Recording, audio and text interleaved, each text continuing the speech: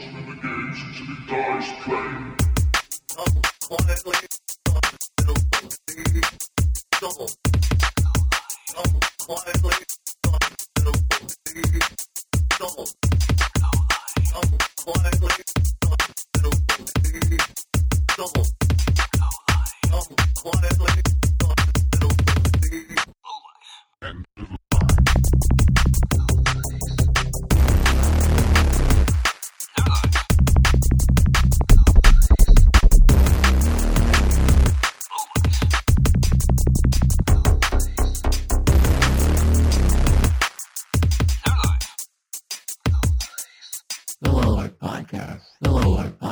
Big energy. Big energy. Woo! Woo!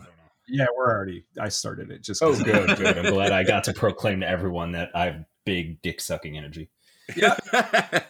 This is the Low Life Podcast. I mean, Which that wasn't. You got Coin Ops, McGillicuddy, who's living the low life lifestyle.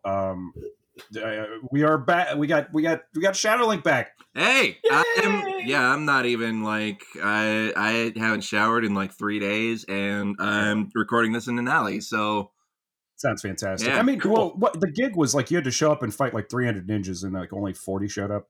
Yeah, something like that. I was hoping for a real crazy 88 situation, but then yeah, I know, right? Ugh, man, I didn't even get like a fucking pluck someone's eyeball out moment. Did you even get cut? I don't even think you got a cut. It was just no. This was like, I mean, everything's an internship nowadays. So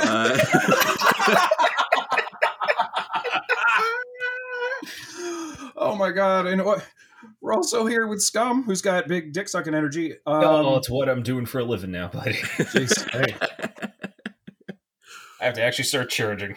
You know, before we started this, of all of the openings that I was thinking about, this wasn't it.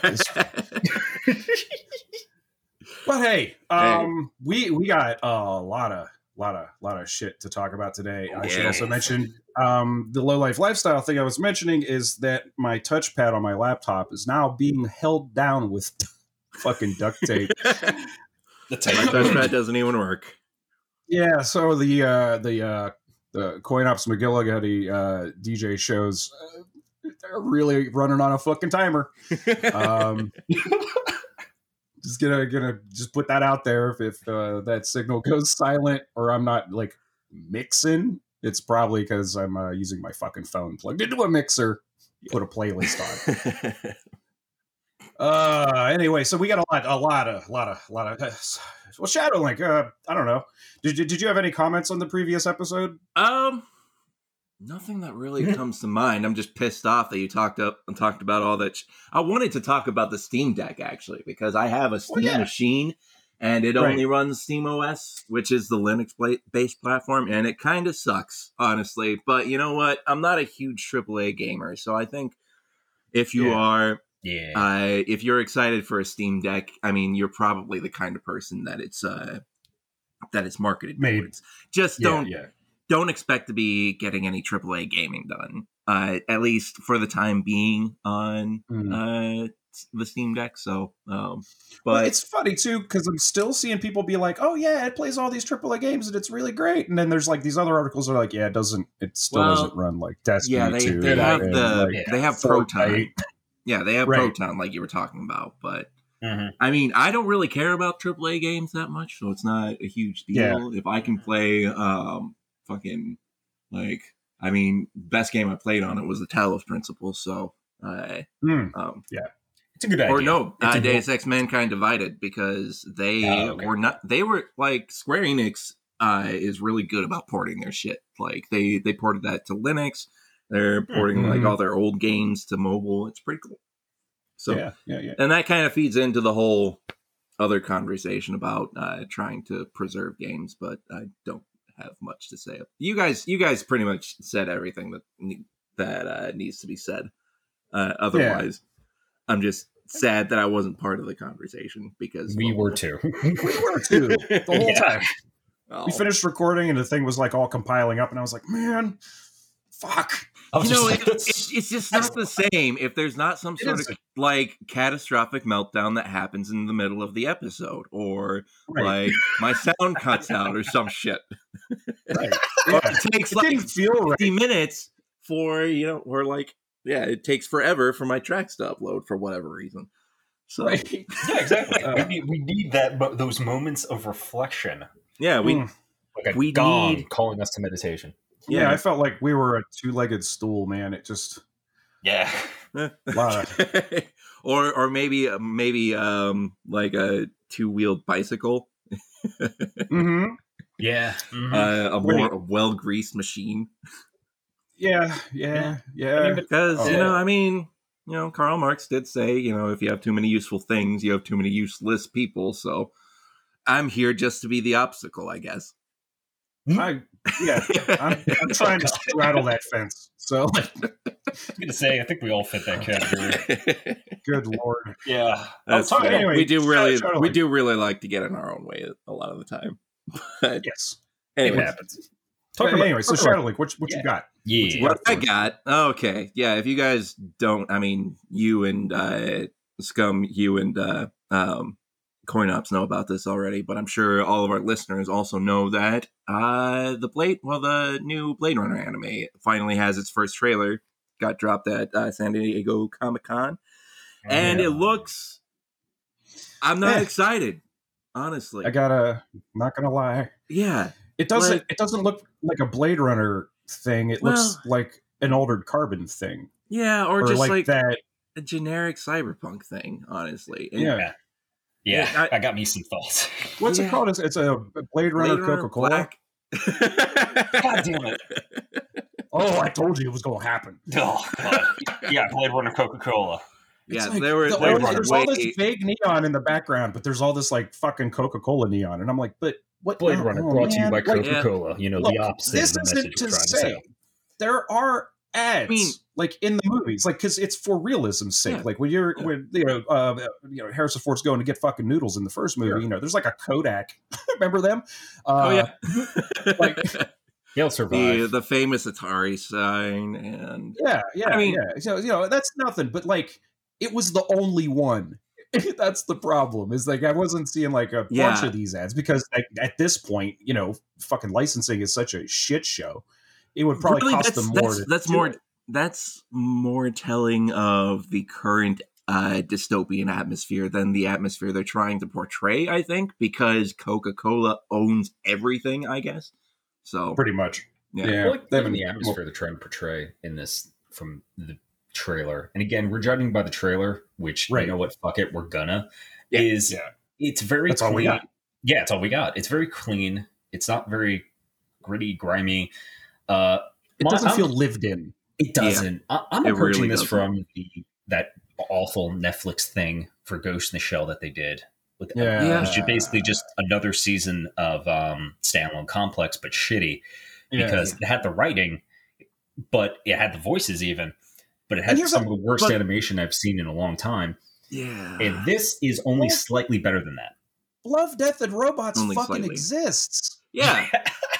Even those fucking Final Fantasy animated movies, the first one, the one that nobody likes, the fucking Spirits Within, still look kind of better than this. Yeah. Do you guys know about? Did you guys ever watch the movie Vexil? Oh God, yeah. That came out 14 years ago, and it still looks better than this fucking trailer because they actually had natural lighting come in, so they don't have that little buffer that Ridley Scott had back in the 80s, where everything was so dark just because you didn't want to see the hill behind the set. So that I'm assuming that's similar mentality going at work here, but man, what's going on in like the animation world right now, where they're having like a regression because it like that.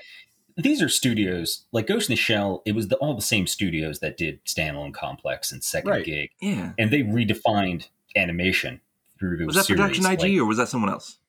It was, and they defined and redefined animation through those series. So much good shit. Yeah, but they fucking did psychopaths, man. Yeah, and they did this fucking Abomination, not Abomination, because the writing was actually quite good. Yeah. Because I watched the entire, you two couldn't get through it, but I watched the entire thing. And I'm like, something's here. But again, this would be less shitty if it didn't look like crap. And that's what they did. And I'm like, how can this be the same studio? And I'm thinking, I don't know if there's just some sort of weird nostalgia. Yeah. You know, just like a shout out to fucking Sturgill Simpson, country singer Sturgill Simpson, for doing one of the best like cyberpunk album animes that I've ever seen in my life. Seriously, that came out of nowhere. Yeah. I think it's insane. Yeah. Right? And I mean, and it's all over the place too. They have a live action bit, you know, like they have this really cool stop motion animation stuff. Like it really is fucking pushing the limits.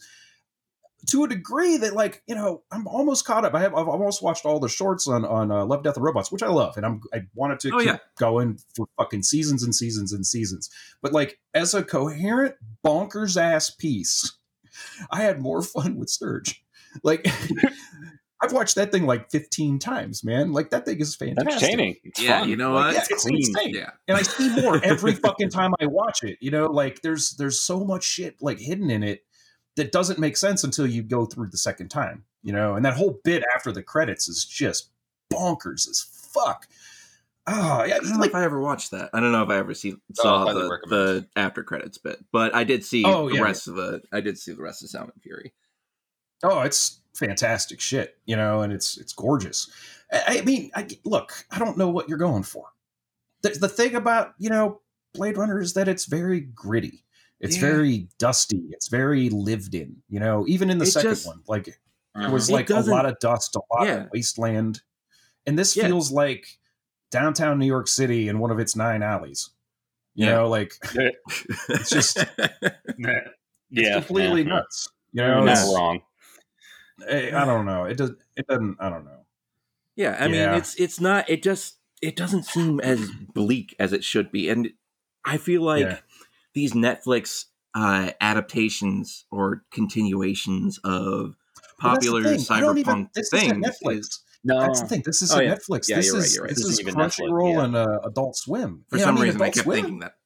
Or wait, the Adult Swim thing kind of got me. I thought that Netflix started producing the Black Lotus. They started producing it, but I think eventually Adult Swim bought it off of them, bought the rights off of them. So interesting. Yeah, that's interesting. It's kind of threw me though when it's Adult Swim, because I'm like, man, they've done some bonkers shit. They did some great shit. Like exactly. Got that Junji Ito thing that's coming, and even like the tidbits I've seen about that have like blew my fucking mind. So I'm like, Adult Swim really backs like shitty like things that shitty animations. Like they're well known for trying to produce. And so this one's a little surprising. 12-ounce mouse. Yeah, it's like when you talk about like Adult Swim having like shows with shitty animation, I'm just thinking of like, I don't know, Mr. Pickles or some shit, like, you know, a comedy TV show. Where, but sometimes that like can work for what they're doing. Yeah, you know what I mean? Like Squidbillies. You know, Squidbillies was funny until we found out fucking Early's kind of a piece of shit. But like, I don't know, there's just so much going on in animation. Sometimes shitty animation can help with the narrative, and it helps the message that like what you're trying to get across. Like it's shitty on purpose. Like that's not what they're going, or like super cute or whatever. You know, like this isn't that. Zuko works, you know, for what it's doing and stuff. Yeah. Dude, Akudama Drive. You know what I mean? Like whatever about that. The animation's pretty sick. Mm-hmm. Like it's super slick. It's very liquid. It, you know, feels kinetic. This didn't. It didn't feel like it had any weight to it. Yeah, I want someone to explain to me the reasoning behind it. Is it just financial constraints? Is it the plague? Is that what did it? Like the premise too. The premise is just so just blasé. It seems like. I mean, you know, from what little they show us, it's not great. Girl, wakes up with no memory, but also had insane fighting skills. How many times have we fucking seen this in a cyber? I mean, that's God. Alita did it the best, and you can't really I mean, just stop trying, guys, please. Right. I'm like, oh, for a female protagonist in Blade Runner, it's just that this is like such a. You're right. I didn't even think about that. Where it's like this is a cut and paste kind of storyline with the protagonist. Just stop. And it's like, stop giving us like fucking doe-eyed, you know, like cutesy, innocent female protagonists that Killing also machines. happen to be badasses. Yeah. That's not like that. Like we're probably not the trio to talk about it, but like this whole idea of like the strong female, character is almost itself a trope now because it's always being sold to us like, well, she could beat up everybody in this room, or like something like it's never through agency. It's always like what she can do for people kind of stuff. Like, and it's this, I don't feel it, man. Like, I don't know. We'll see. Yeah, that's all we can do right now. Yeah. So we're definitely. I'm giving it 2 size. I just really want to see something where, when it comes to that, I just really want to see a female protagonist who can be strong without having to have the masculine traits of being able to beat up everyone. Because that is kind of like a projection thing, because it's usually male writers usually do that because it's the only thing they could think of something as powerful or strong is through violence. Or a male protagonist. I want to see. That would be nice too. Like, I want to see a strong female protagonist that has like a female perspective, or like a badass protagonist that has a female perspective, but not like a male gazy female perspective. Where it's not actually a female perspective. It's just some guy who doesn't know how women actually think. Seriously. Yeah, just do a little digging into the history of Wonder Woman, and that'll like break a lot of it down. Well, it's kind of like, Blade Runner doesn't really have the best track record on that. I mean, you could look at like the sex workers in the series and like whatnot, and the scene with Deckard and Rachel. Man, that scene pissed me off because I fucking I read probably multiple times a year Do Androids Dream of Electric Sheep, and her character is a force of nature in the book, and it's kind of like not in the movie, and that always pisses me off.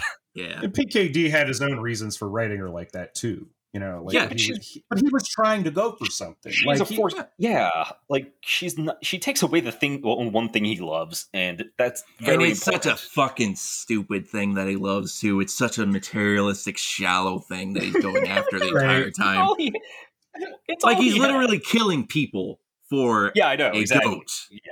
Right. So and basically. Speaking of goat, there's a fucked up movie trailer.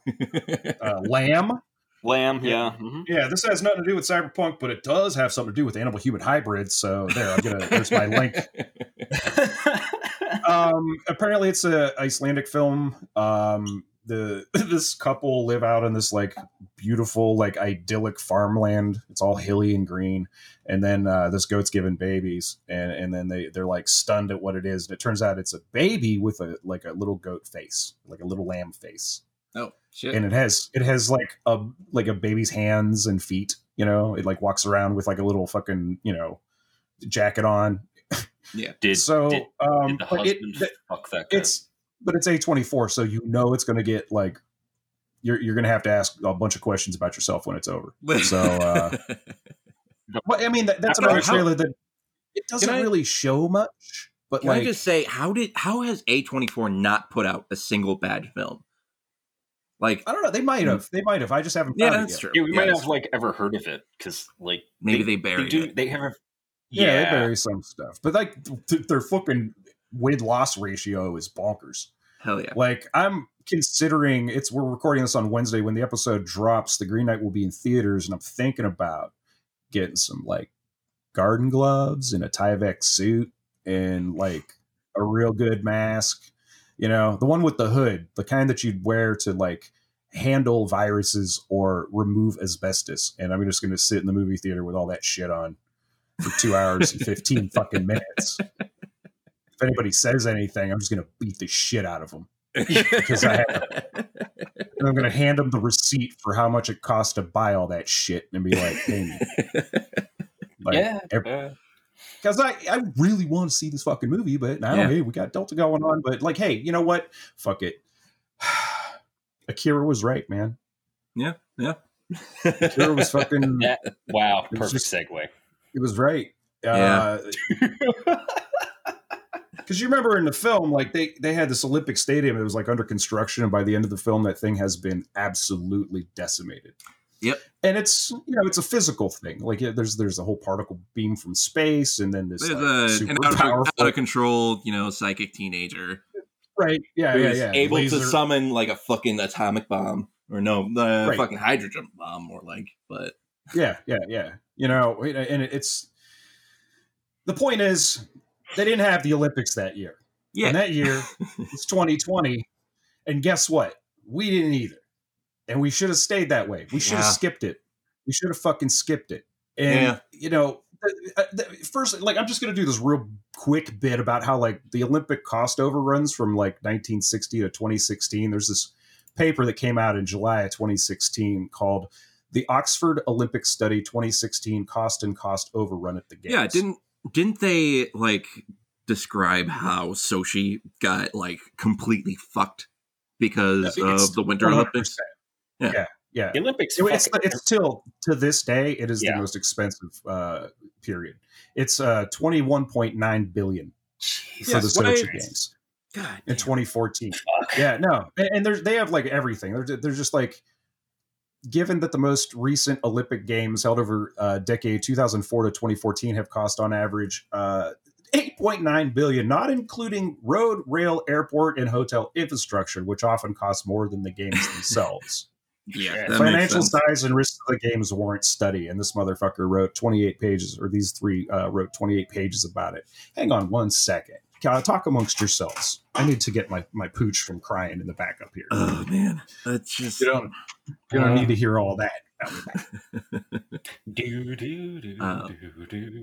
No, that's an unbelievable amount of money.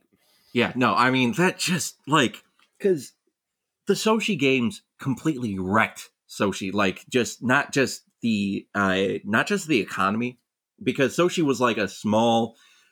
People described it as like the way that they described Bruges in Bruges, that it's like a magical fairy tale town, and by the end it was just like what I heard is that it's just like a giant smear of mud on the map. Fuck. And the Olympics fucks every country and every locale that it does. It gets assigned to. Yeah. Well, why do we have? Why? So that I guess begs the question: why are we spending so much fucking money on this? Why? Capitalism. It's so shitty. It's like bad. Shittiest for everybody that hosts them. It's just bad, guys. Do they make money? Here? No. That's no, well, some people do, but here's the problem: the setup and everything. Like you start noticing, like in 1968, there's like Grenoble, France. All right, it cost almost $1 billion. It was like 0.888. Yeah. But the cost overrun, this is where it really starts kind of breaking down a bit, is like 181%. Canada, Montreal ends up being 76. It was 720% over budget. Cost $6.93 billion in 76. So like these things keep going up. Like it gets really, really ridiculous. The cost overruns average like they between like 2 and 720%, and actual cost range from like 22 million to like 21.9 billion. So at this point, would it be less expensive to just build a floating island in the middle of the Pacific, and host that for the Olympic Games? Because why do we keep making new stadiums? It's so fucking stupid. That's the grift. Yeah. I've heard other people on the internet say this, and in podcasts that they should just put it in fucking Greece. Yeah. Just put it in Greece. That's where the games came from. It would literally, it would probably be less money to build an artificial island, is what I'm saying. No, at this point. Consider it. Yeah. Because this isn't every 4 years either. This is every 2. Yeah. And here's the other thing. All right. So these guys, just another little thing about this is that like they further suggest ways to improve. And this is a very, we're pulled way the fuck back here. All right. Like we're zoomed way out. Yeah. They suggest ways to improve management and mitigate risk based on the identification of 6 drivers behind cost overruns of the Olympics. Where 1, irreversibility. Unlike most other investment projects, it is difficult to abandon the games even if it would be the rational decision.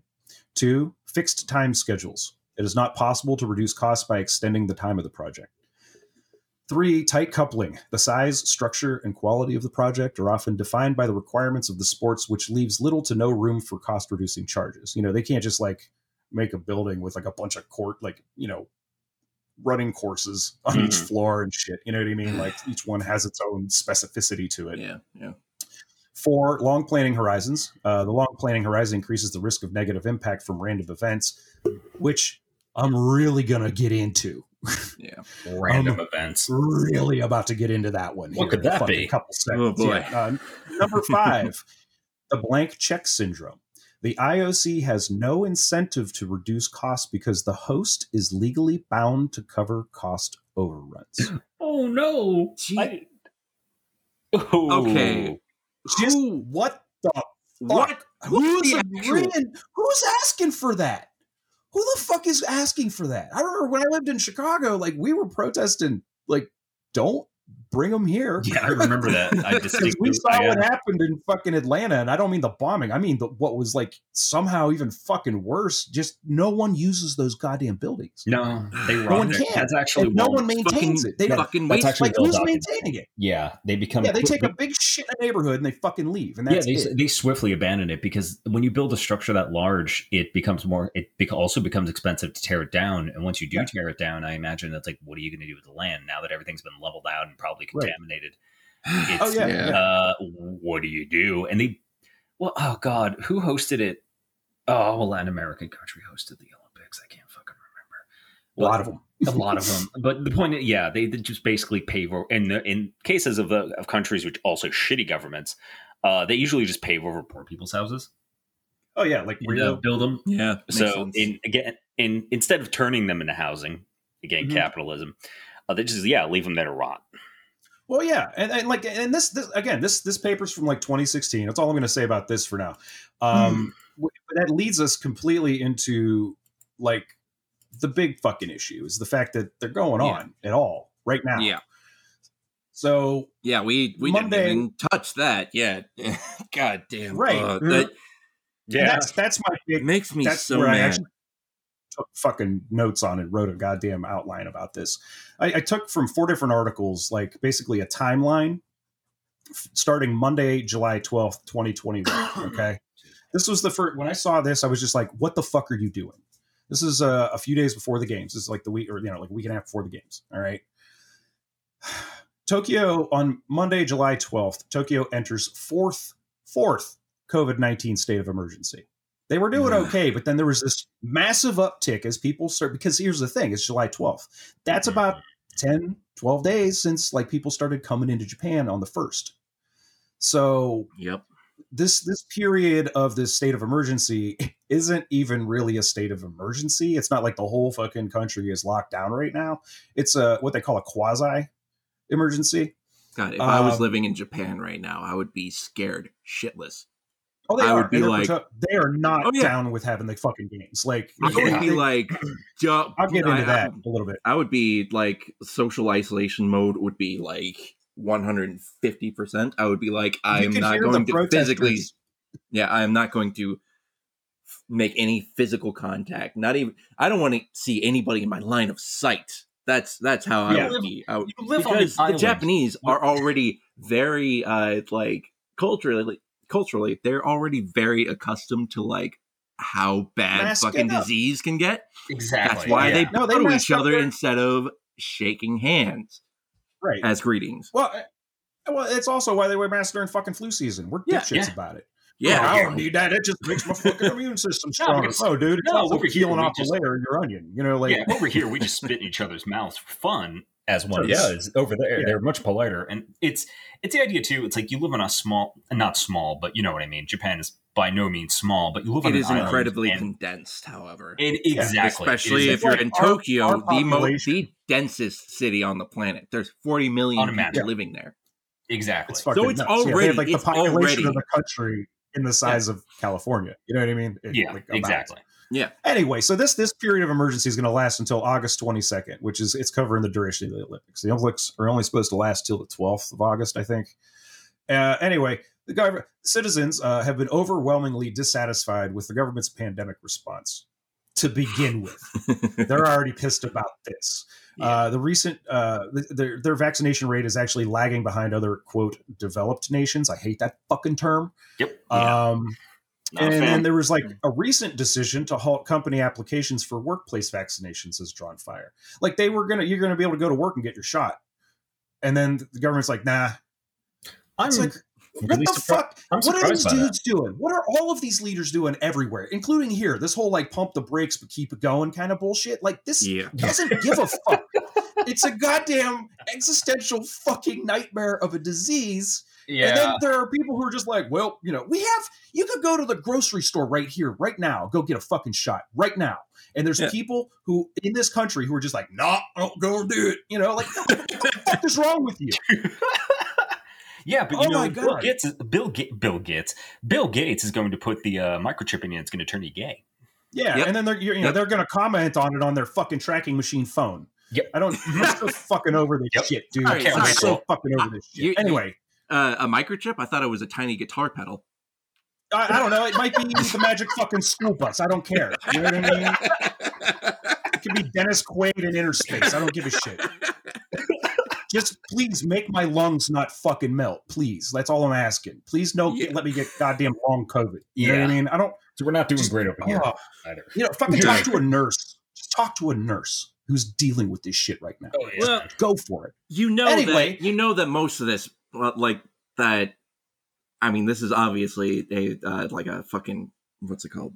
United Nations shit. And the United States has so much fucking sway over the United Nations that I am sure that we don't have a small part in fucking up Japan, apparently. Well, no, here's the thing. They're already it's because of the density. They're really fucking, it's bad there. Yeah. Yeah. Oh yeah. It's already bad. And the other thing is now they're inviting like 200-400 fucking like teams to show up with all support, all the attendant people who have to work like the booths and the tickets and everything else. Yeah. And there are nations who have not had access to the vaccine showing up and getting sick immediately. Yeah. Yeah. Like we're going to get into that. But like, so this quasi emergency, did you hear my air quotes? Did you hear them? I made them. Yeah. Measures carry fewer restrictions on business activity and targets in high risk areas rather than entire prefectures. So it's just like the Bronx. You know what I mean? Like that's all they're going to cover. The rest of it, you can go fucking nuts. And it says areas under the state of emergency will see food establishments prohibited from serving alcohol and closing by 8 p.m. Oh, in Tokyo, major commercial facilities required to close by 8 p.m. And attendance at large events is capped at 5,000 people or 50% capacity, whichever is fewer. Now, that's still in addition, we're gonna. Oh man, this. Oh. I could smell your brain burning from here. I felt it move. Like it unraveled a bit. Like it straightened out right there in the prefrontal. It was just like, you're going to just cramp. I didn't know a brain could do that. Think about the fact that they built stadiums for thousands of people to sit in, and they can't fucking fill them. And so these are even more useless. It's like, oh my God, like just do VR, man. Like do some weird, cool shit with this. You're Japan. Now I gotta watch dudes bicycling around a Gundam statue in like the British.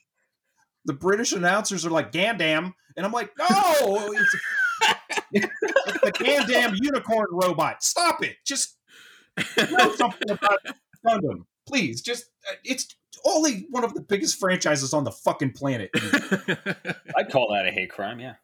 Oh, anyway. So now we move to Tuesday, July 20th, 2021. Toshiro Muto, chief of the Tokyo 2020 organizing committee, says, I'm so angry right now. Quote, we will continue discussions if there is a spike in cases, unquote. There was a spike. It was spiking. It was in the process of spiking. They could track it by the fucking hour. If more people, oh God! If more people die, we'll do something. What's the limit? What's the acceptable? No. So, quote, we have agreed that based on the coronavirus situation, we will convene 5-party talks again. At this point, the coronavirus cases may rise or fall, so we will think about what we should do when the situation arises. You're literally... hey, why buddy, does this remind me of that Godzilla movie? They're not gonna fall. The cases aren't. It's literally fall. There was an old commercial when I was a kid, and it ran for years. There was this woman in it named Madge, and she was like in a spa, and this woman comes in and sits down at her table, and she puts the woman's hands in this thing to soak her fingers. Maybe it's for a manicure. I don't know what the situation is here, but she puts her hands in this green like liquid, and then she starts talking about Palmolive dish soap. And then the other lady's like, oh really? And she's like, yeah, you could wash your hands, it's good for your hands, it's like lotion. And the woman's like, really? And then Madge goes, you're soaking in it because her fingers are in it. And that's how that's coronavirus is the Palmolive in this fucking metaphor. Perfect. And Muto is the woman who came in to get his nails done. And it's this, I'm breaking. It just reminds me of that Godzilla movie where they're like trying to bureaucracy. Oh, Shin Godzilla is my favorite. Shin Godzilla, yeah. It reminds me of that where it's like, it's just. This is literally the plot of this. Yeah, like, exactly. Oh my God. I wish there was a kaiju involved just to fucking finish that. It's funny. I yanked over a PDF from the, or like some picture, I don't know what it is, from the article. And it's an amazing photograph of like the Olympic field and stuff. But then off in the distance, there's this storm and just a single lightning strike. And I'm like, I'm clinging to it. That's my kaiju, this lightning strike, like. Yeah. So the moral of the story here is that the Japanese are not afraid of anything except for kaiju and I don't know. Psychic teenagers, I guess. Maybe. Yeah. Nuclear weapons. Guys named Tetsuo. Yeah, maybe. I mean, well, at the time of this writing, 67 cases of COVID-19 infections had hit those in Japan, accredited for the game since July 1st, when everybody starts showing up. We're talking athletes and officials. Now, Muto is a former top financial bureaucrat with close ties to Japan's ruling party. He's known for his careful choice of words, and officials are facing a domestic public angry about coronavirus restrictions and concerned over a possible spike in cases triggered by the games, attendees arriving from abroad. In a poll in the Asahi newspaper, it's like one of their economic business newspapers. 68% of respondents expressed doubt about the ability of Olympic organizers to control coronavirus infections, with 55% saying they were opposed to the games going ahead.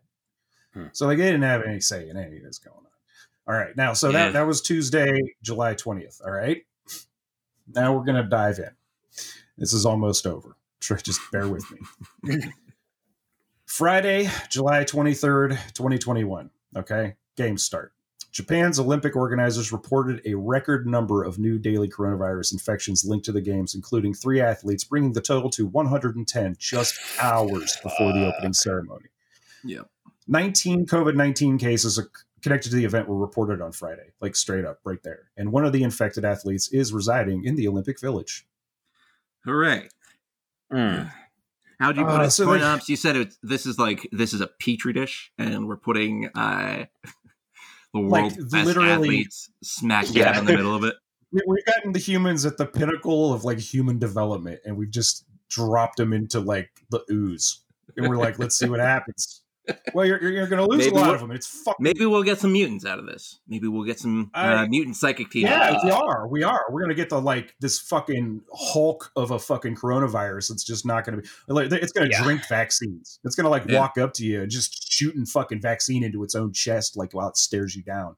Yeah, maybe the Japanese government would take this more seriously. Yeah, if it was like a kaiju or. It's kind of like in America. I feel like nobody is going to take a pandemic seriously unless people start turning into fucking zombies. Yeah. So and even then, I don't know, man. I don't know. Then, it's it's not a big deal to become a zombie. Come on, I mean, our ability to self-denial is grade S. It's perfect. Oh, it's plus. Yeah, it's. Oh man, You bring up a good point. It's something I think about with like the Delta variant in Florida and Louisiana, or down here is up here is it's going to mutate into something worse. And we already have a Lambda working. Yeah, so, all this is doing is just keeping the virus alive. Like I don't know if it's for nepotism or just something. Like I think nationalism does weird things to our brain because you could have just said, it makes you think you're special because you fell out of your mom here. Yeah, you could have just said no.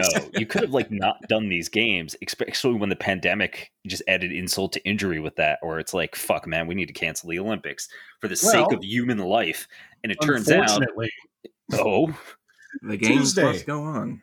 July 27th, which is yesterday as we're recording this. Yes. Japan's prime minister is adamant that the games will continue. God damn it. Tokyo recorded 2,848 daily coronavirus. This is just Tokyo. Coronavirus infections on Tuesday, the highest since the entire pandemic began. Oh, fuck. 21% of Tokyo's 12,365 infected are hospitalized. Wow. And they're trying to get fucking beds in from like the surrounding areas where it's not being hit so hard, and they're having a hell of a time doing it because where you fucking put them. Games organizers say 155 cases have been associated with the Olympics. That's up 40, some from fucking Friday when shit started. Yeah.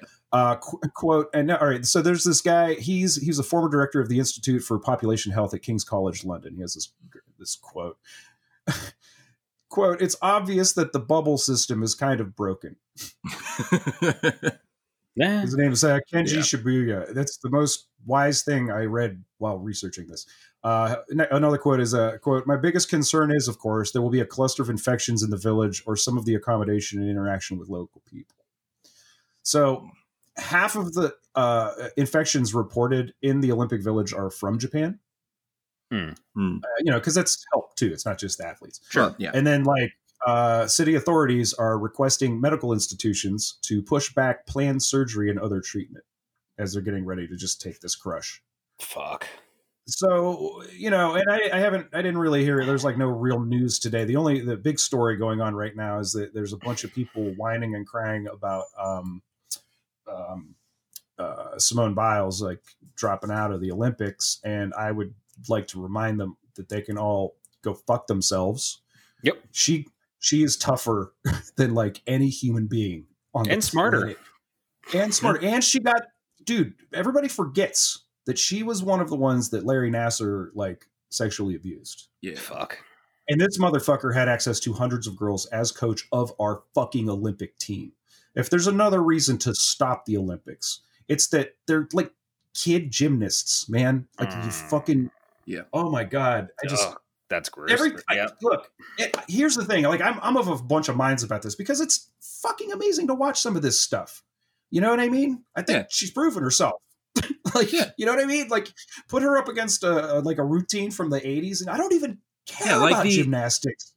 You watch this shit like slow motion and shit, and like it's like Jesus Christ, she's not even touched the ground. Like this isn't even real. Yeah, there's people who are not even like fully developed in the Olympics, and they are able to do things that I would not be able to even dream of within like 100 years. Oh, no, working belly flop. No, we don't do those things. Yeah. That's why we have the Olympics. Yeah. But I'm really feeling that sharpshooter who's like. What's that one sharpshooters from like Poland or whatever that had like the little Witcher charm? There's this photograph of her just standing there with her pistol up. She had her hand in her pocket, and I was like, "This is such a vibe right now!" Like, God damn it! But like but they're games. You know what I mean? And on the back of these games, on the back of this idea that like this shit is important, it isn't as important as the fact that we're in a global fucking pandemic. Still. Yeah, like the people who organize these things, the people saying these things, like, we should have that, or like, no, the games are going to go on, or that applies to any event, anything, is they're not able, at least in America, because I do think a lot of us lack the capacity, the abstract thought to like think of like the little mountains of bodies, unless people are like dying in the streets. Like, do they consider we had the human photographs? Do we have? We had those photographs at the beginning of this shit of the freezer trucks in fucking New York City. Oh yeah, no, I know. That's my backyard. I know it's fucking. You know, if you're not living in New York, then I mean, I guess exactly. You're fine, right?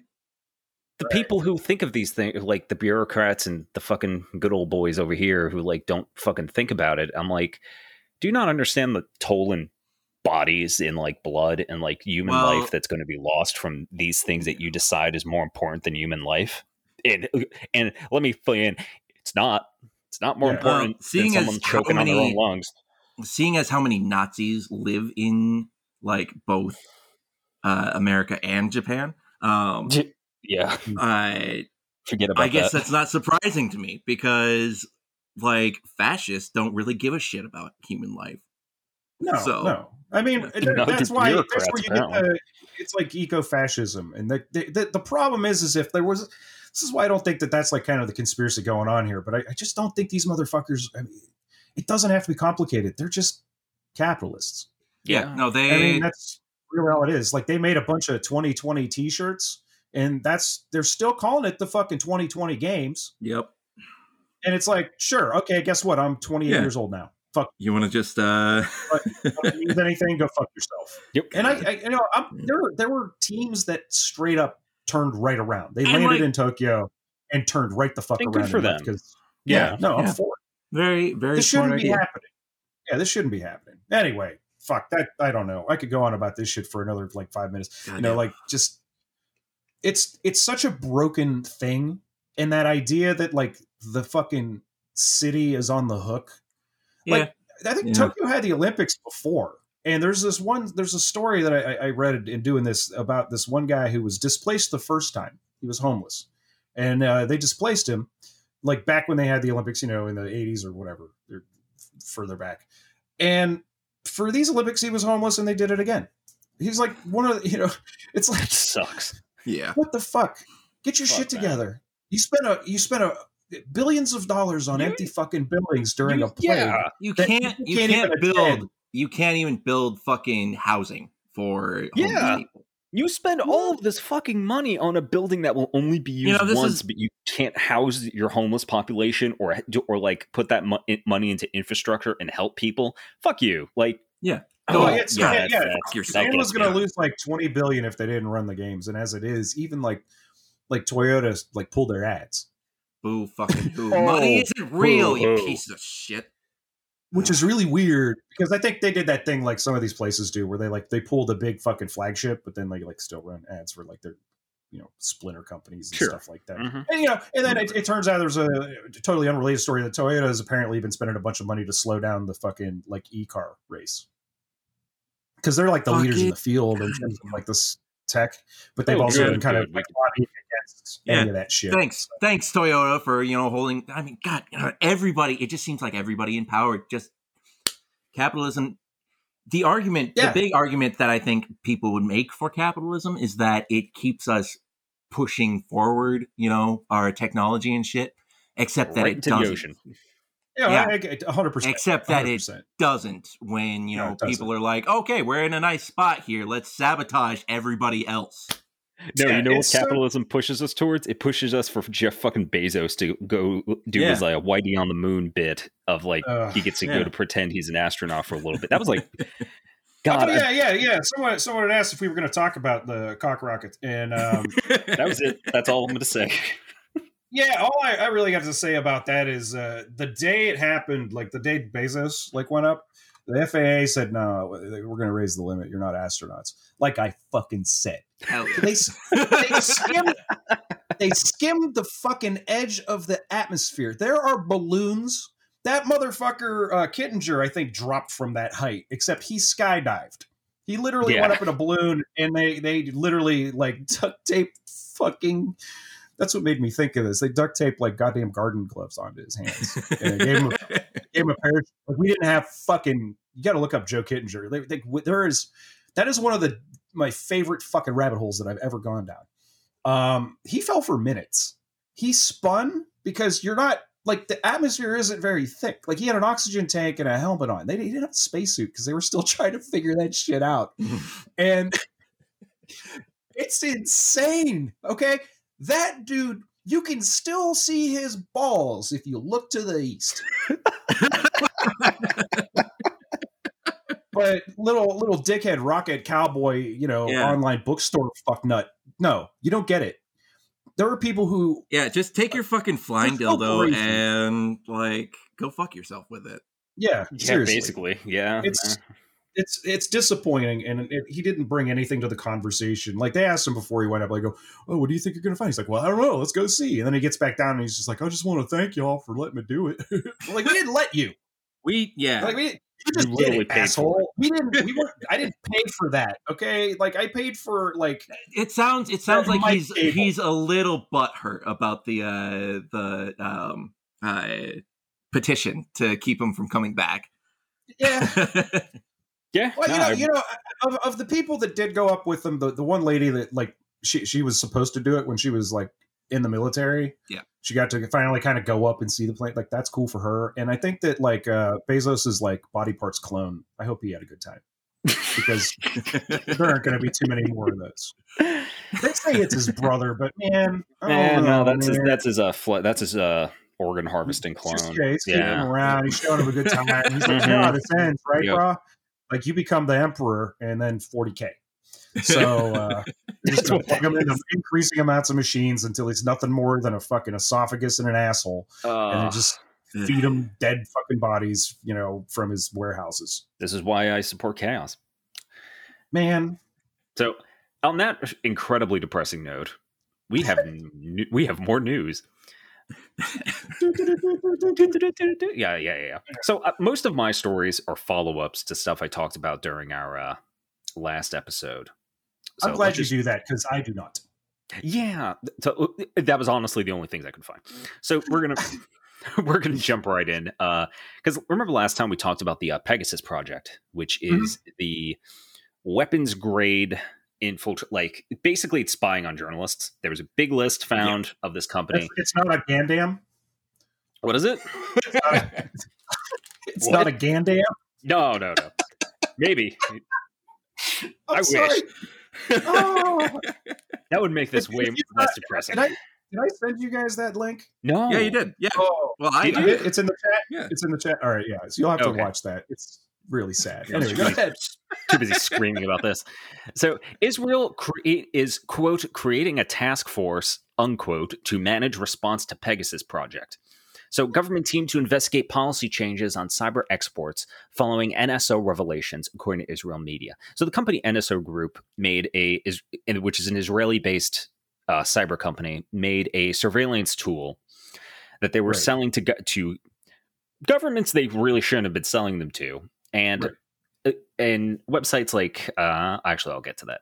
But yeah, Israel's government is reportedly setting up a task force to manage the fallout from the Pegasus project after the spying tool was said to be used by authoritarian governments on journalists, politicians, lawyers, basically people who already... It's a weird list, yeah. And if you're not looking into this, you should be looking into this. This is interesting, compelling. So a team including representatives from the defense ministry to blah blah blah blah blah. The point is it's the Israeli government, so take it with a grain of salt, because they also have very wishy-washy ideas of the human rights of Palestinians if they are human. So you know what? They could go fuck themselves. But yeah. I mean, what are the odds that they're funding it? Is it that it's they probably are, because they have very close ties, and that's why they're kind of scrambling, because it's this is going to ruin the reputation, because Israel has a budding and well-known cyber industry. Basically, they make weapon-grade programs. Mm-hmm. Yep. I mean, this mounts from diplomatic pressure, and we're going to get into other things about the Kaseya hack.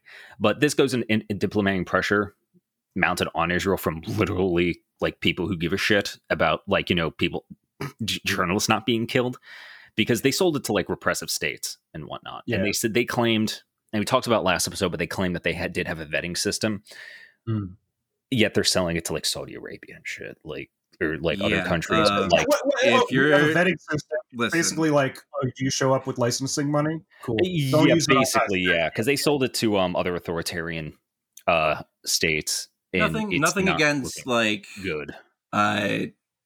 Saudis who, you know, don't have as much money, but like once you drop the name Saudi Arabia into like any conversation, like if somebody's doing a deal with them, that it's just always shady shit. Why is it always shady shit? God damn it.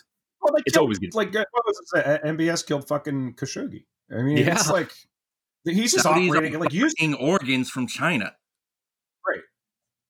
Yeah, a lot going on when you have fuck you money, you know? Yeah, I was going to say, who knew having all the literally more money than God turned you into a fucking demon? Like, yeah. So to recap, the Pegasus Project, consortium of media, including the... So what it is that the Pegasus, this program is, and this is a Guardian article, it affected the people on this list of potential, basically, targets. We know that many, like, not everyone on this list had the program like on their phone, but it's being questioned what exactly this list of names and organizations, whether there were targets of their customers. What the point is, there was a list, and that's a problem. Now the NSO is claiming that this list was just like they don't like. It doesn't look good for them because they're claiming that it wasn't literally a target list, but like it was just like, you know, people. And I'm like, that's not an explanation, guys. Like there was a list of journalists, politicians. Like it affected news outlets like The Guardian, Washington Post, Die Zeit, Süddeutsche Zeitung, and Le Monde. It was revealed on Sunday that government clients around the world had used hacking software developed and sold by NSO to target human rights activists, journalists, and lawyers. And it was. The investigation has been based on forensic analysis of phones and analysis of a massive leak of 50,000 numbers. The fact that a number appeared on the list was in no way indicative of whether that number was selected for surveillance using Pegasus or was infiltrated with NSO software. The list does not identify who put the numbers on it or how many were targeted or compromised. In multiple statements, NSO has denied that the list was purely for surveillance purposes. Okay, what? Again, not everyone on that list had their shit infiltrated with it, but some of them did, and that's a problem. Yeah, like they did forensics on many a person's phone, and some of them did have spy software on their phone. So they're installing it in these phones, or like it installs itself when you get within range? Is it like it doesn't go into that? I imagine that NSO sells it. How it's used. I imagine like NSO sells it to a government agency, and the government agency will try to get it on your phone. Yeah. Again, I'm imagining how like we would do it here. It probably just. I mean, the reason why like we're not such a big player in this. Again, I think we mentioned this last week. Is that like we've already got our own shit. You know what I mean? Like, yeah, it's like we're already doing that. And, I imagine we get our shit at a discount because it's Israel. Like, no, we developed it. You know what I mean? Like we've been doing this too. You know, we've been doing this for ages. Israel, though, was tapping phones back in the day, man. Well, Israel's been the ones who are finding it. Like they're the ones who like definitely have more of a military state kind of thing going on. So like they're vastly interested in ways to like spy on people. Absolutely, yeah. No, they're crazy that way. So yeah, but the list is believed to provide insights into those identified as persons of interest by government clients of NSO.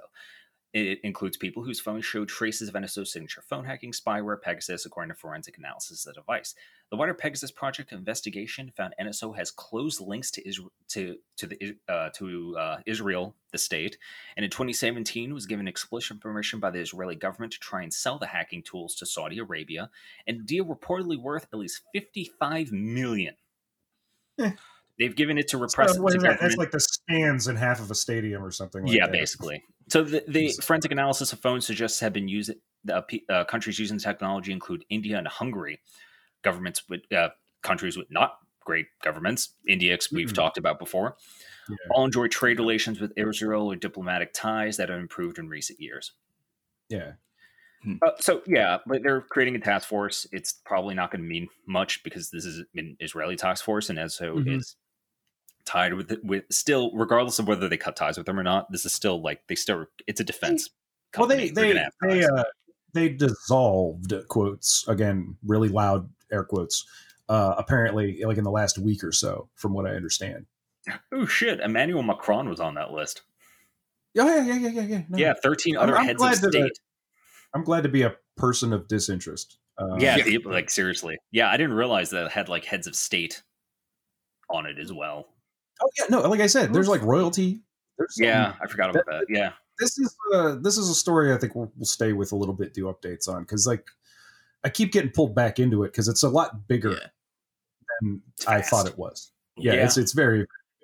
And I think more people should be talking about this shit. And it's funny too, because every time you say Pegasus, I keep thinking of like this other podcast I listen to, and they keep saying the Pugga Pegacorn. I wish I kept wishing he would say that. Like every time you say Pegasus, I would say it. You know, like you couldn't have known.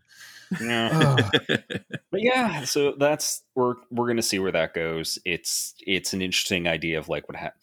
Not even leaked; it was just sold. But I'm like, selling software is always fascinating to me because it's like, you know, software could be copied. So this might be sticking around for a long while. I don't know. Oh yeah, sure. And it's only going to be temporarily effective. Yeah, just wait. Well, yeah. I was gonna say just wait until some random guy, some random hacker gets his hand on this shit. Weapons grade. Weapons grade hack. Not saying you should do that, but maybe in Minecraft you should do that. Well, talking about things to do in Minecraft, like Russian Kremlin, I don't know where I was going with that. Kaseya ransomware saga mysteriously comes to an end. It really doesn't. So we talked about Kaseya, the software company down in Florida man. And this is the one that ran software for a bunch of small businesses, right? Yeah, and a hacking group whose name I will not repeat. It just makes me mad. I haven't yelled in 15 minutes. I literally just had a chill just thinking about how stupid that name is. Well, don't worry, because I'm pretty sure they got black bagged. So Kaseya, the cloud provider at the center of gargantuan ransomware attack on hundreds of businesses, there's some in the world in our sweet Sweden, announced this week that it has some good news. Somehow, it had come into possession of a, quote, universal decryptor to unlock all the data affected by the recent hack. How convenient. Good for you guys. That, quote, we can confirm that Kaseya obtained the tool from a third party and have teams actively helping customers affected by the ransomware to restore their environments, with no reports of any problem or issues associated with the decryptor, end quote. The company said on Thursday. Okay. That sounds very convenient. That sounds almost like a sonic screwdriver level of convenience. Well, here's the grift. Or grift, you know? Yeah. Here's the thing. So when the hacker group that shall not be named hacked them, because they are name them one time. Let me have my name them one time. Re-Evil.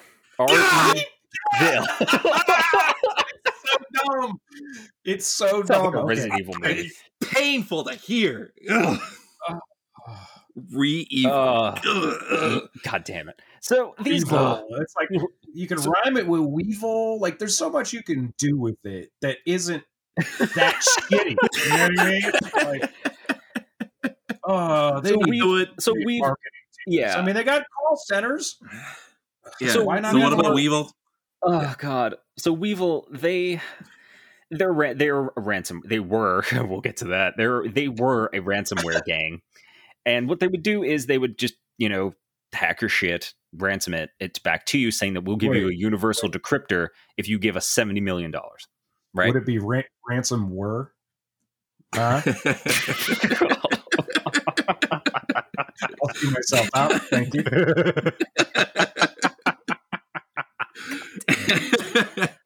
Ransom was. Oh God. How do you work in ransom with Gulag? Anyway, so it's now thanks for giving me the next 10 minutes of what I'm going to be thinking about. Let me know. So 1,500 businesses worldwide were affected by this hack, right? Yeah. They demanded $70 million in exchange for a universal decryptor. However, they disappeared from the web, like completely. Their fucking happy blog, which is something I will take to my grave, everything about them had just disappeared from the web. I've tried to do that to myself. Yeah, it's weird because I'm actually working on the database right now, and there are a bunch of like musician names that have been popping up, but they're scrubbed from the internet too. How do you do that? Somebody, please, just DM me, like send me a message, and It doesn't even have to be from like a legit address. If you just send it from like some sketchy web address, just tell me how to remove myself from the internet. I need to get back to deep space. Yes. So they vanished. They did the thing we've all wanted to do. They fucking vanished. Gone, like totally. And less than 2 weeks after Revil made its ransom demand, nearly all traces of the cyber criminal group vanished from the internet, including its website and payment portal. Now, Kaseya miraculously has the decryption, a universal decryptor. They fucking hired him. When Gizmodo asked where the key came from, Kaseya, this is from Gizmodo, they asked them if Kaseya spokesperson reiterated that it had some kind of trusted third party, because they said it came from a trusted third party. When asked whether the company paid for the key, the spokesperson said that the company could not comment on their questions around payment. What probably happened, because Biden put pressure on Biden put pressure on Putin about if a hacker comes from their country, if a hacking group comes from their since we've been attacked so many times by fucking cyber ransomware groups this year. If they come from your country, you need to do something about that, because we're going to have obviously we're probably going to have suspicions about it because you're fucking Putin. My guess, and I don't wish the Russian government on anyone, even these assholes, they probably either got disappeared or they were part of Putin's crack cyber team all along. Right. No. One of those two things. Yeah. They're like, we took care of them. And it's just like, we're just going to give you a new condo. Basically, yeah.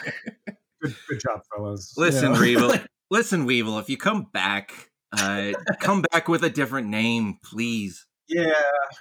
Just let us know that this is like the group formerly known as Weevil. Yeah, better name. Come up with a bunch of really fucking cool names for you, man. Yeah, I mean, seriously, hit us up. Yeah. It'll be fun, like whatever. It's something I could think about, like trying to still think about. Or ransom. Or the more boring third option is that Kaseya just paid the ransom. Yeah. And they all were like, fuck it, and then just wanted to retire because you just got 70 fucking million. Yep. They paid the ransom, but they're like, and we found this magical encryption key. Like, okay, sure, bud. Sure, good job. Yeah. Like, let me see the notes on that. Well, they're not like that story sounds about as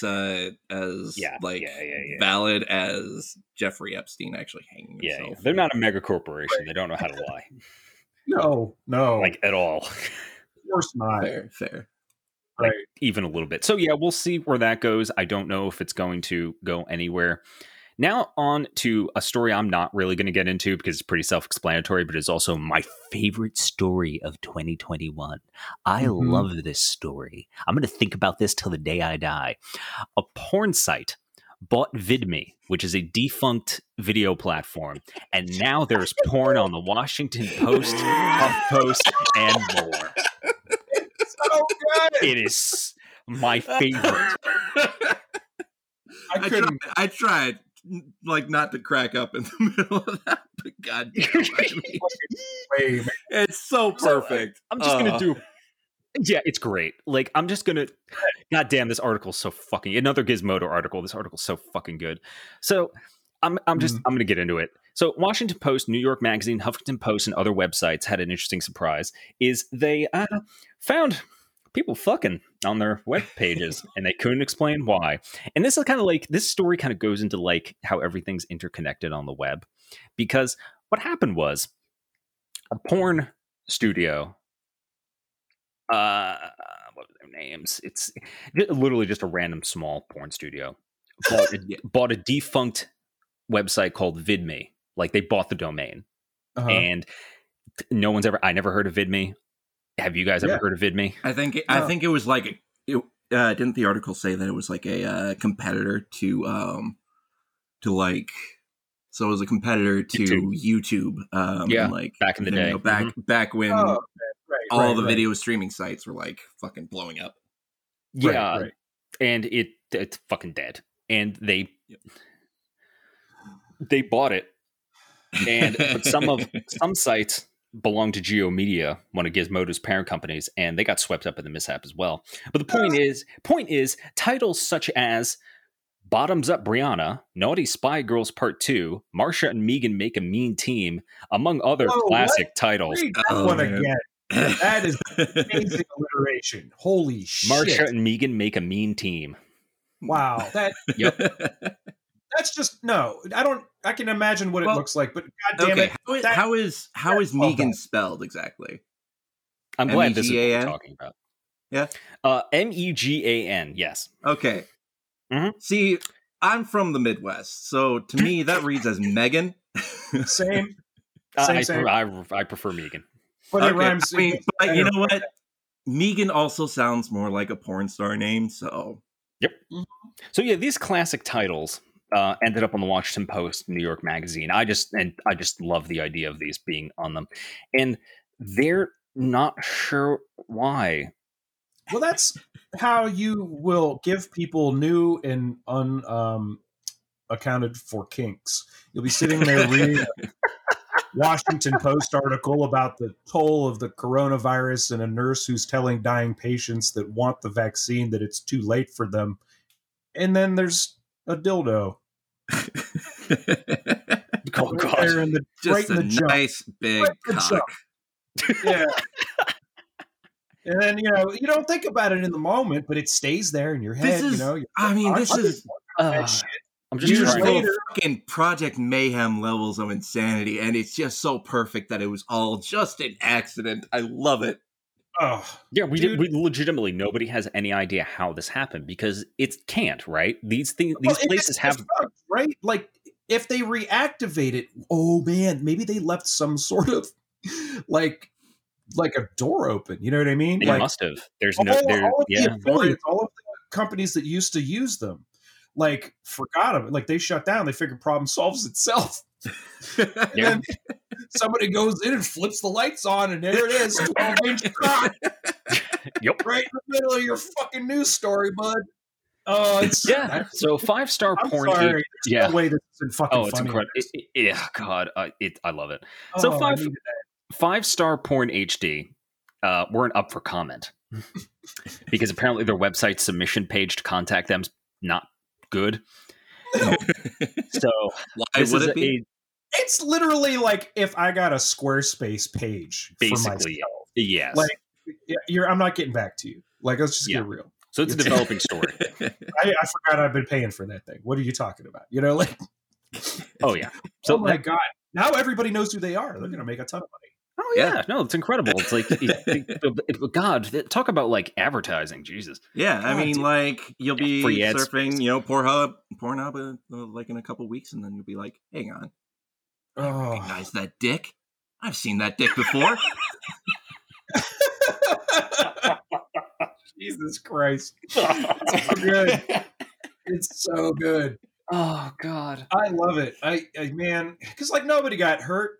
No, that's a good thing. And a lot of people learned something new about themselves. So like, it's worst thing is that maybe some kids saw something that they shouldn't have and will be mentally scarred for a bit. But possibly. If we had better fucking sex education in this country, like we wouldn't be so freaked out by mean, why is it doing that?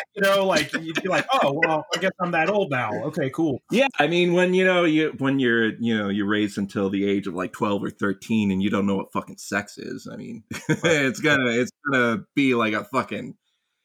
It's gonna be nightmarish. It's gonna be like fuck that. It's gonna be like fucking Hellraiser.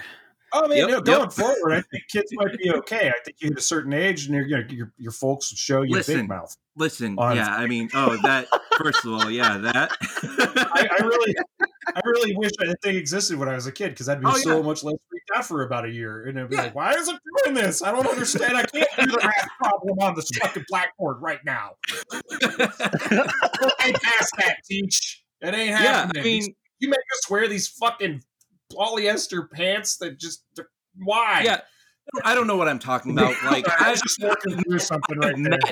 I've met Z. Well, I've met members of Generation Z, and like they don't give a fuck. They know what sex is. They've known what sex is since like Yeah, I popped out of the pussy when I came. What's good? Us Gen Xers were on the low key, being like, "Look, they're gonna tell you this, but really, like, it's a lot more than that. There's all kinds of weird shit you can do." Well, I'm glad they didn't have like a weird uncle like I did with like, you know, he literally just put porn on. So no, it's not like that. Yeah, just, you know, sometimes you just need like an accidental finger on the butt button, and like you learn, you just learn shit. You're just like, oh, wow, that's the whole thing, you know. But again, you know, like I'm a Midwesterner, my diet precludes me from a lot of fingers. Wow. Just say a lot about yourself just now. A lot, right? I poop a lot. I can't be showering 4 times a day, is what I'm saying. Wow. I usually try to get it all out, and then I take one big shower to take care of that. I wipe. I just don't have a bidet. We could use a bidet sponsor to send me a bidet. That'd be great.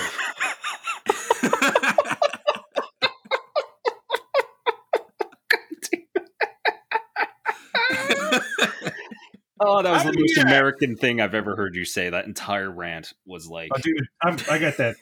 I'm like hairy, like well, you know, I got that like Hungarian, Croatian, like Slovak in me, and it's a lot of hair, man. I'm just saying, you know. I mean, you need it. You need it to survive those fucking Siberian winters. So 100%. How did we get here? Okay, first came the ransomware attacks. Now come the lawsuits. God damn, I need to get to this somehow. I'm talking about your back hair. Which I wasn't talking about my back. Okay, so... Oh, God.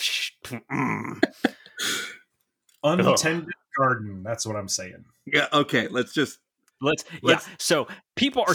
God damn. How am I supposed to segue into this? I'm so sorry. It's impossible. I did it. Oh, God. Oh, I'm fun. sweating so much now. Okay. Okay. See, everybody's learning something about themselves these days. So, we just talked about people getting hacked. People like can't buy groceries. People can't get resources to run their jobs. Right. So, this is from the Washington Post. No porn, sadly. And I'm going to just jump into it.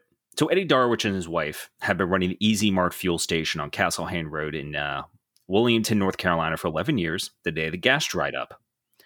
And he lost business. This is his family business, is running this Easy Mart and fuel station. And because Colonial Pipeline, and we've talked about this before, because of a major hack attack, again by some Russian hackers, we believe. With a really dumb name. Yeah. Yep. Don't even remember them. Don't give a fuck. And it was like Dump Dimples or something. It was Dark Side is what it was. Oh, Dark, really? Yeah. Yeah, they did that. They named themselves that. Anyway. Yeah. So I just pushed that one way down. Oh, yeah. So Colonial Pipeline couldn't get gas to people. They literally just turned the valve off because they were no longer making money, which affected small businesses because people run small gas stations. And he lost a shit ton of business. On May 12th, 5 days after an employee in Colonial control room discovered the hack, Darwich's pumps ran dry. He desperately called his supplier. He told them it could not wait. And remember, they shut the pipeline off. The hack did not shut the pipeline. The hack did not shut down the pipeline. Just froze their accounts. Yes. Right. So they weren't able to make payroll.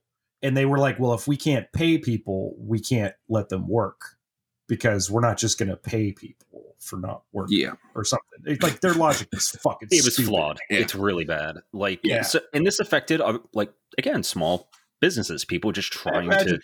I imagine the CEO has a big red button in his office and he was just like, do it! Basically, yeah, because him hitting the big red button affected thousands of stations. He basically just held a bunch of fucking businesses for hostage. Ransom. Like thousands in 12 states. Because it's going to fix your fucking ransomware situation. Thanks, buddy. Oh yeah. Don't you already have I don't know, 16 mega yachts or some shit? Go fuck yourself, asshole. Oh, don't they just have a competitor they can go to? Yeah, I wish, right? Like, I don't know how that works. Free market. Anyway, go ahead. Isn't monopoly supposed to be a bad thing in Supposed to be, but turns out when you lobby our government, you could do a lot of things. Yeah.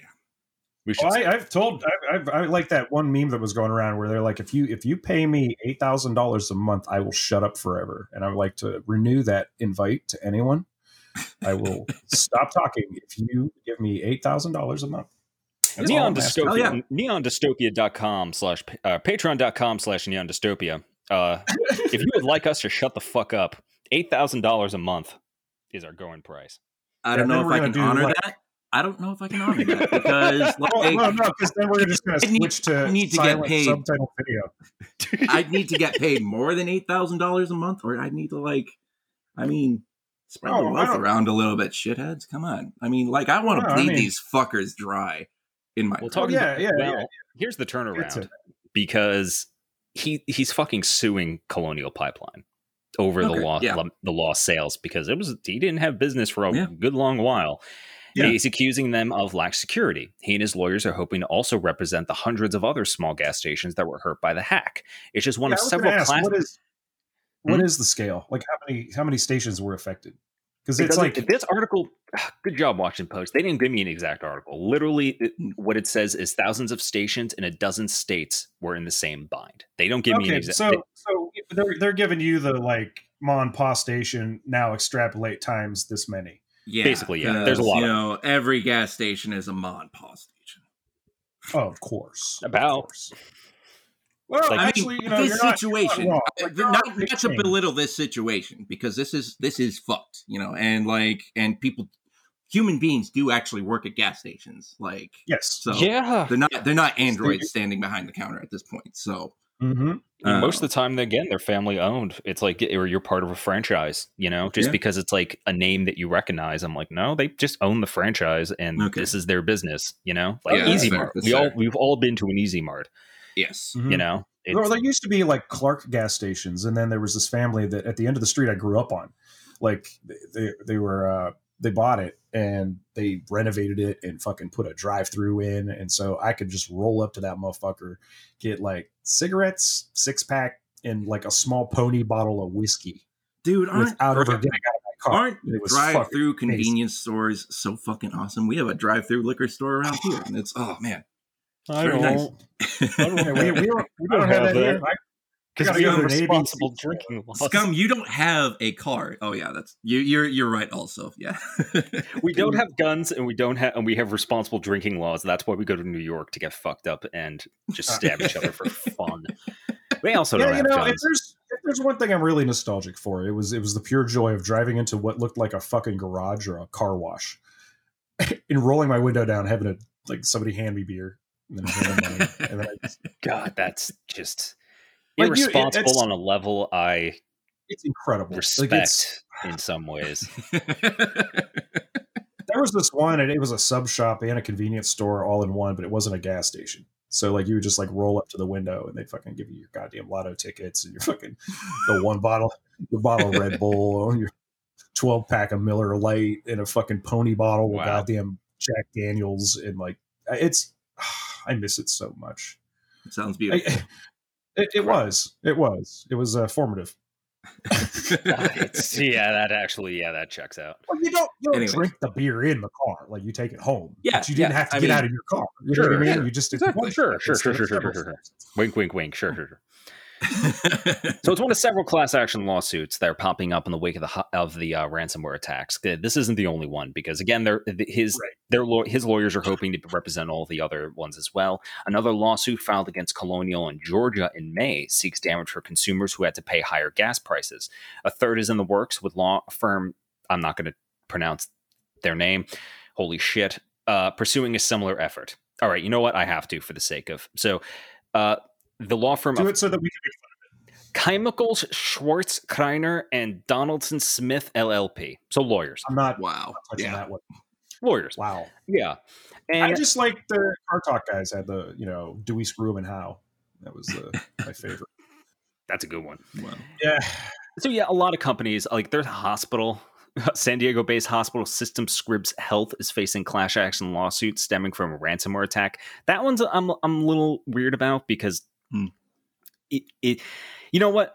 Okay, let's just get into why I thought this was interesting. And I think it's interesting because what are our rights for suing a company? Because especially here in America, because our cybersecurity is garbage, we should be allowed to sue a place that has lax cybersecurity. Because as a corporation, and in this case, and I'm going to throw hospitals in that as well, because hospitals in this country at least are very much can be considered corporations. It is your job to have, like, we give you money for this shit. Like, this is like you. It is your responsibility. Yeah, it is your responsibility. Structure, not you know what I mean. Like, it's your responsibility to protect your fucking systems. Like, you can't just like ignore it for years. If your supply line is like, I mean, you fucked up, Colonial. You fucked up. Okay, that's just what it is. Like, and you should pay for it. That's the honest truth. So, especially, well, that's what I'm saying. It's not like they're not providing an essential service. That's the thing that I don't understand.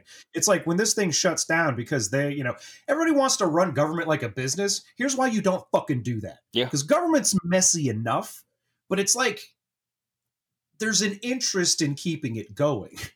At the very, like, if you boil most of the bullshit if down, you've ever had, at least there usually there was like there for a very long time before everything got so fucking like binary. But like, it's you don't do this because it's a profit thing. You know what I mean? Yeah. Like it's well, where are we going to cut corners so that our fucking shareholders can, you know, get a little goddamn bump in their portfolios this month or whatever? Like it's no. Like it's your shit's got to work, and sometimes you got to take a hit to make your shit work. And maybe the CEO shouldn't have whatever fucking 7 houses. You know what I mean? Yeah. Like you're hoarding fucking resources in a country that's like fucked. Really? Like if we keep going down this path, I don't really see anybody just suddenly get like the assholes with the most money are taking little fucking cock rocket rides. You know, to bring it back to that, that's Batman. promoting fucking Batman. That's right. Promoting fucking Bitcoin. Yeah. Even though he's under the pretense of trying to make the world better. No, it's not even good marketing. Like it's not. No. Well, it's like for here. Ask him about his hair plugs because he'll never talk to you. Well, here they get into it because like cybersecurity lapses at major companies have led to class action lawsuits and settlements in the hundreds of millions of dollars. Now, to these companies, that's probably not a lot of money, but it's still like that's going to cost this. I'm interested if people are going to sue for more now because this shit should cost them. If you're getting sued because this did damage, you should have had better security. A bunch of 14-year-olds in like fucking I don't know where should not have been able to shut down a major service, you know? Yeah. And I don't know. I think it is. I think I'd like to see more of that. I would like people to be like braver to be able to like, yeah, fuck you. Like you should have done this. And it's like, if you've ever worked in a job in America, you like, I'm going to bring up retail because that's my go-to for that is, and a lot of money goes through retail places like, but working there, your equipment is shit. Your computer is shit. Yeah. They're not, security is not going to be updated. Like even your credit machine is going to be ancient. Yeah. And it's really not good. But again, like you said, they think they got to cut corners somewhere. So some asshole can get by another yacht and that's where it is. And what I really hope is that the result of this trial, if it ends up being like a successful prosecution, I'm just really hoping that this isn't going to give big oil companies just an excuse to pull some other shit, I mean, they'll probably raise gas prices. Oh, I mean, they were doing that. See, they were already doing that. I know. They were doing it. It was right before the July 4th. You know what I mean? Yeah. They have a schedule. And they're constantly price gouging. I understand that. Which, is also supposed to be fucking illegal in this system, but okay. Well, and it's subsidized to fucking back too. Because like there's some places you go and you're paying like 40% tax on your gallons. And like almost none of that's going back to the roads. No. they were like the toll roads will pay for itself. You don't want that. You want it's going to be a cost. You know what I mean? Like just a complete aside here. This is a huge tangent, but like who decided on our current road system too? Because that's also fucking garbage. It's fucking bullshit. And why do we keep pouring money into that? FDR? Well, no, the original point of the freeway system was for military deployment in case of an invasion. Okay. 100%. Like this whole thing, like before, there would be just like vast swaths of goddamn dirt road till you got to the next town. Yeah. You know, like it wasn't great for a real long fucking time.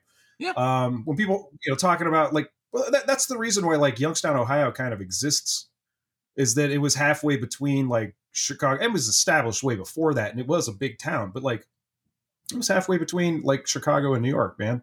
Yeah. During Prohibition, all the fucking families, they got a house there. You know what I'm saying? So like eventually like that got faster. It wasn't such a long ride because you had like smoother roads. And that was the whole idea, is that they should be able to drop Jeeps and tanks down. And we need to get you from like Denver to fucking, I don't know, Louisiana. This will be faster. Okay. Than trying to go through fields and shit. That's actually not what I'm talking about. Greatest fucking things that ever happened here was the fucking freeway system. Yeah. I mean, and not as good. Don't get me wrong. Like the roads are incredibly important. And just questioning why we're still using fucking asphalt and tar, because that shit like breaks down within 2 years. I mean, exactly. So, yeah. Like the actual paved roads are the best ones going. Yeah. They need occasional work, but I mean that shit rocks. Yeah, and it's we need more trains.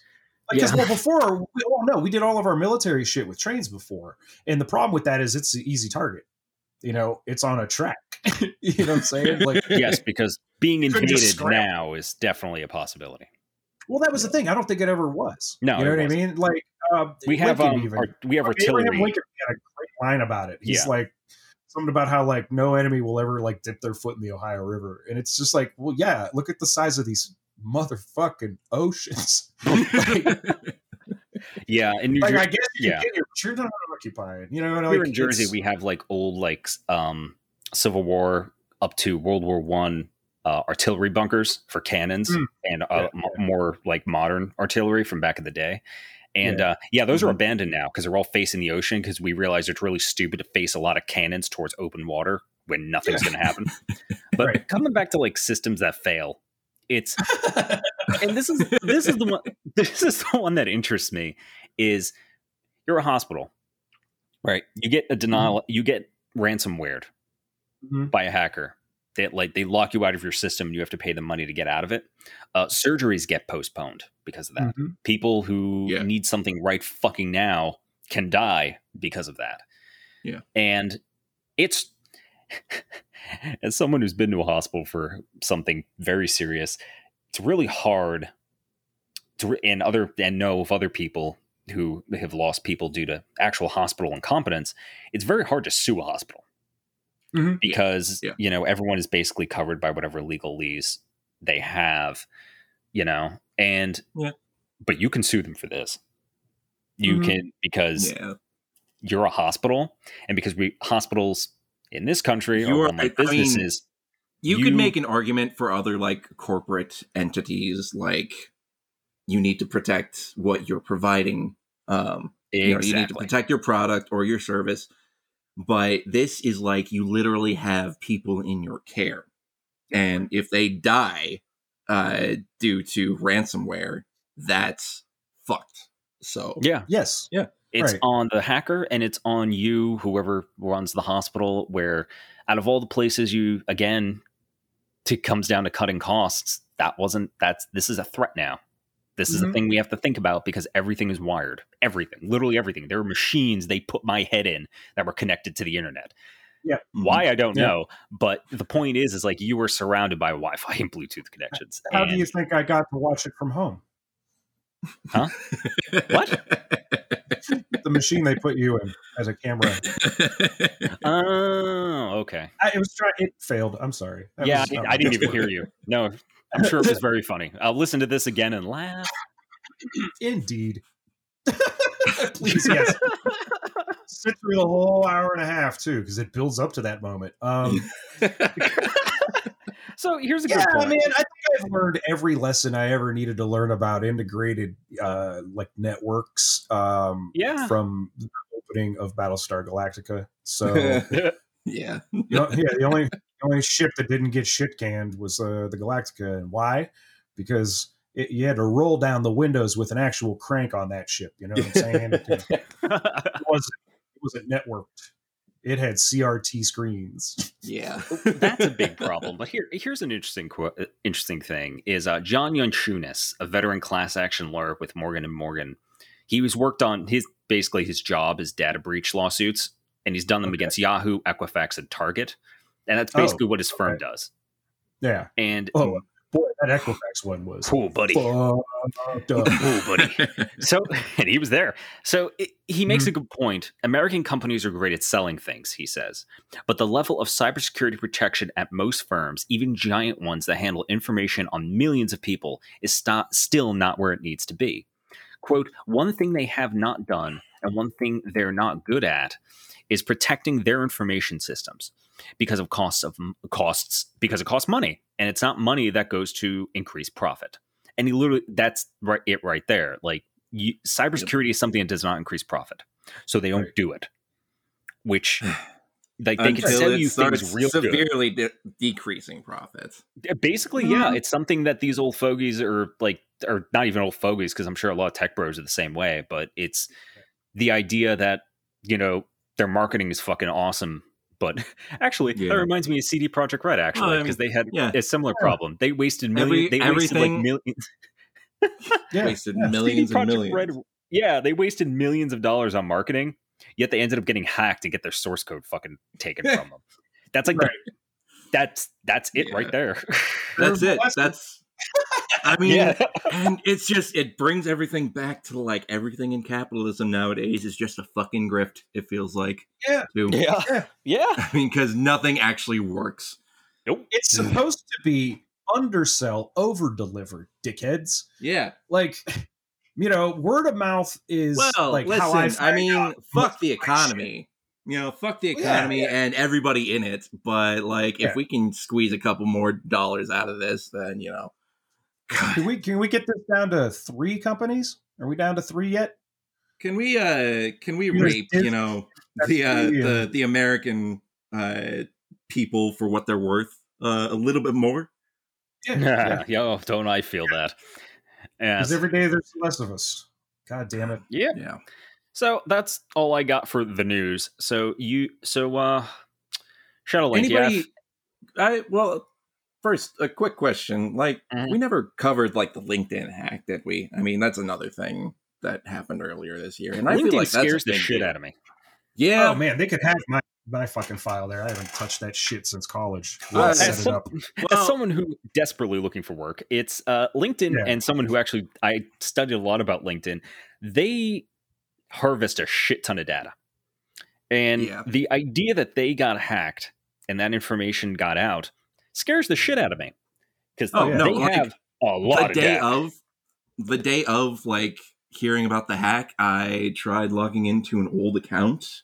I can't remember quite which one it was, but I log into this account and it says that this password may be compromised, and so I'm like, sure, well, shit. And I know that's because of the LinkedIn hack. I know it has to be because of that. Oh yeah, no, I like it when I open up fucking Chrome and it's like, you have 8 compromised passwords, and I'm like, yeah, that's always reassuring. There's the whole other thing too, where they're like, they'll generate their own password, and then they're like, would you like me to remember it for you? And I'm like, yeah, because I don't have any fucking way of remembering that. But somebody gets into your Google Chrome account, and then you're fucked. Even on my iPhone, like. Then I update it, and all that goes away, and now I have to relog into every fucking thing I use again. It's we want 2-factor authentication. Why? So I can look like I'm actually jacking it while I'm failing to fucking protect myself. How many more extra steps do I have to stand on one leg and do a pirouette? The point of what I was trying to say is, I am very insecure. Like, not about myself, but like I am very insecure in terms of cybersecurity. But I also like I know that the silver lining in all this is that I got no money, guys. Like, how are you gonna fuck with me? Yeah, please. I have college debt. Please, yeah. I mean, take my debt. Please, yeah. Take my figure that out. Yeah, I was gonna say it's like to take my wife joke, except no, take my debt. This goes back to disappearing. See, like it's just the theme of the episode, I believe. Like Akira was right, and we're all disappearing. And then Hammer of God will just take it all out. Shadowlink, please. Now that regale us with positivity. Pissed about like just so many things in the world. Yeah. Well, I am here to bring you guys, hopefully lift your spirits a little bit with a little bit more entertainment news for you. So a little bit more from San Diego Comic-Con. What they are saying is going to be the final. Hideki Anno, the creator of Neon Genesis Evangelion, said goodbye to the franchise he created with the release of the fourth and final film earlier this year in Japan. So that's coming. Yeah, that's coming to us in the States. It's going to be on Amazon Prime. So sorry about that, but yeah, I mean, like, that's news, right? So it is, because I've only seen the first two, and I would like to see the whole fucking thing in a row. Yeah, and I got they're gorgeous. Got this article from. I got this article from belloflostsouls.net, belloflostsouls.net, and the article's by Mars Garrett. All right. But yeah, so some book releases that I actually didn't talk about, or that I didn't mention earlier this month.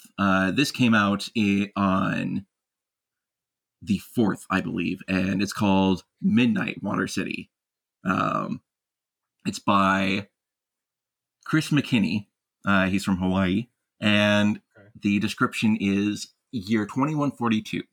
Earth is 40 years past a near collision with the asteroid Seshoseki. Akira Kimura, the scientist responsible for eliminating the threat, has reached heights of celebrity approaching deification. But now, Akira feels her safety is under threat, so after years without contact, she reaches out to her former head of security, who has since become a police detective. When he arrives at her deep-sea home and finds Akira methodically dismembered, this detective will risk everything, his career, his family, even his own life, and delve back into his shared past with Akira to find her killer.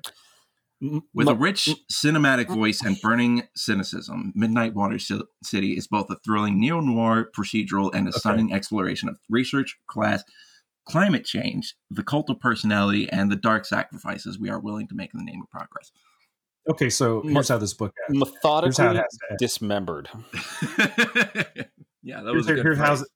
This is the thing. If they're really close, if this cop buddy and Akira are like really, really tight and stuff like that, what he does is, in my head canon, they used rockets to push the thing out of the way. He turns it around. And he's like, you tell me where she is or I'll wreck this whole fucking shit, and I would like that ending. I'm not saying that's how the book goes. I didn't read the book. I'm hearing about it for the first time right now, but as he was talking, I was just like, you know what? Let's make this dude just like fucking like misanthrope. Like just like, fuck it, you're all dead. You had a scene come to mind, and like that's I think the best kind of experience you can get from the splash cover on the back of a book. Yeah, I mean, they say don't judge a book by its cover. What the fuck are you judging it by? Are you reading the first 3 fucking chapters real quick while you're waiting at the goddamn airport? No, you're just, hey, look, all right, cool. There's some weird gun stuff. Let's read that. Cover design and dust jacket layout is extremely important. 100%. Yeah. All right, and the other book that I'm covering is The 22 Murders of Madison May by Max Berry. It came out on July 6th, and... Hold up, what? Max Berry? I mean, yes. Max my Berry, God. Barry. Yeah, from Australia, right? Oh, shit. Is he? Hang on. If that's who we're talking about. Critically acclaimed author of Jennifer Government and Alexa. Yes! Oh, this dude is so fucking good. You have to read Jennifer Government. It's awesome. You have to read Machine Man. It's fucking awesome. This dude's funny as fuck. Yeah, so this one isn't really Yeah, this one doesn't strike me quite as cyberpunk, but it is very like mind-bending in the way that Philip K. Dick is. So here is the description. Young real estate agent Madison May is shocked when a client at an open house says these words to her. The man, a stranger, seems to know far too much about her and professes his love shortly before he murders her. Felicity Staples hates reporting on murders. As a journalist for a mid-sized New York City paper, she knows she must take on the assignment to research Madison May's shocking murder, but the crime seems random and the suspect is in the wind. That is, until Felicity spots the killer on the subway right before he vanishes. Soon, Felicity senses her entire universe has shifted. Nobody remembers Madison May or Felicity's encounter with the mysterious man, and her cat is missing. Felicity realizes that in pursuit of Madison's killer, she followed him into a different dimension, one where everything about her existence is slightly altered. At first, she is determined to return to the reality she knows, but when Madison May, in this world a struggling actress, is murdered again, Felicity decides she must find the killer and learns that she is not the only one hunting him. So, oh man, yeah, this just kind of that sounds cool. Yeah, it sounds really good, and like this delves into like a thought experiment that I've kind of played around with before, where can you like consciously just slip into a parallel reality that you didn't know before? Because I mean that's kind of how I explain away the Mandela effect. Is that we just had some people who just slid into this universe from a very similar one. I think that's a very real sensation. Like the way Deja Vu, it could be a couple synapses firing but not being received, or it could have been altered. It could have been reality, or you could have done that shit in a dream or some shit. Like it doesn't. We don't know. Like we don't. There's not a whole bunch of ways to test that. But consciousness is weird, like that. Yeah, because why it's infinite. Like there's this shit is fucking infinite that we're sitting in the middle of, and it's like supposed to clap because a dude threw up a fucking paper airplane about it. Like it's mind blowing. Oh yeah. And not to bring that shit up again. That motherfucker's great insight was to move waste and industry into space and do what, Lex Luthor? Get fucking like Superman to go up there with a big old net and throw it into the sun? You dumb fuck. Yeah, that'll work. Fuck yeah. Anyway, I'm sorry. So another book. I'm back. Actually, Scum will be very excited about this. Batman Beyond is coming back to DC Comics. No shit. Yeah, they're coming out with a 30-page cyberpunk mystery called Wake. I am not sure when it's coming out, but all right. Like, let me tell you, Terry McGinnis is a far more likable Batman than Bruce Wayne, because Bruce Wayne in this is like an old asshole, rich dickhead. Yeah. He is, and he's still an asshole, but he's like decrepit. At least Terry McGinnis is literally just someone trying to get by, and he has to fight gangs on his off time, even before he became Batman. I'm like, if you haven't checked out Batman Beyond, I highly recommend it. It is weird as shit, and highly recommend it. It's good. One of these days, I will. Yeah, if you haven't watched the animated show, it's goddamn it. Do yourself. How long did it run? I think two seasons. Yeah, 2 seasons. It did 2 seasons. It's all on. Actually, if you have HBO Max, it's all on there. And if you just feel like turning your brain off a little bit, like again, it's not a complicated show. But it's weird, and it's really good. If you want to see Batman fight a gang of Jokers, because that is what they call themselves. Of course. Mm-hmm. How to extrapolate. I like it. They had to be creative with it. I really appreciate it. Right on. Yeah, I think they're bringing the comic back, just because everybody fucking loves Batman Beyond, because they had the series, like I think they brought it back up in 2010, they made a comic book series of Batman Beyond, and in like 2015, 2016 they ended the series, and now they're bringing it back. So, which I think is a good idea. Because I will never say no. It's definitely like swelled in the consciousness. Like it's always been kind of big, but even back then, there were a lot of people who like Batman the Animated Series that would not watch it. Yeah, and that was really weird. That was just like I didn't watch any of it because I was never like around for it. It was always, I didn't have like DVDs of it. I grew up with it. I didn't have cable. Oh Yeah, no. I I was grew up with sheltered. Batman the animated series, and like animation itself, I have a deep interest in. Just Sure. I grew up with It it. was even clear at that time that like DC had won the animation wars. Yes.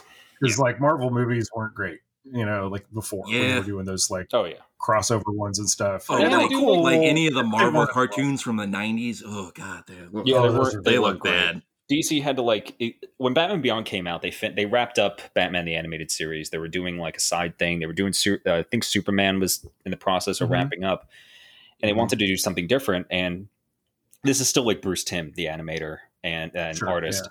It's still in his style, and they want to do something different, because at the time, sci-fi, cyberpunk was interesting. You wanted to do something outside of it, so I'm like, fuck it. I mean, let's this was just 1999, right? So Yeah, same year The Matrix yeah. came out.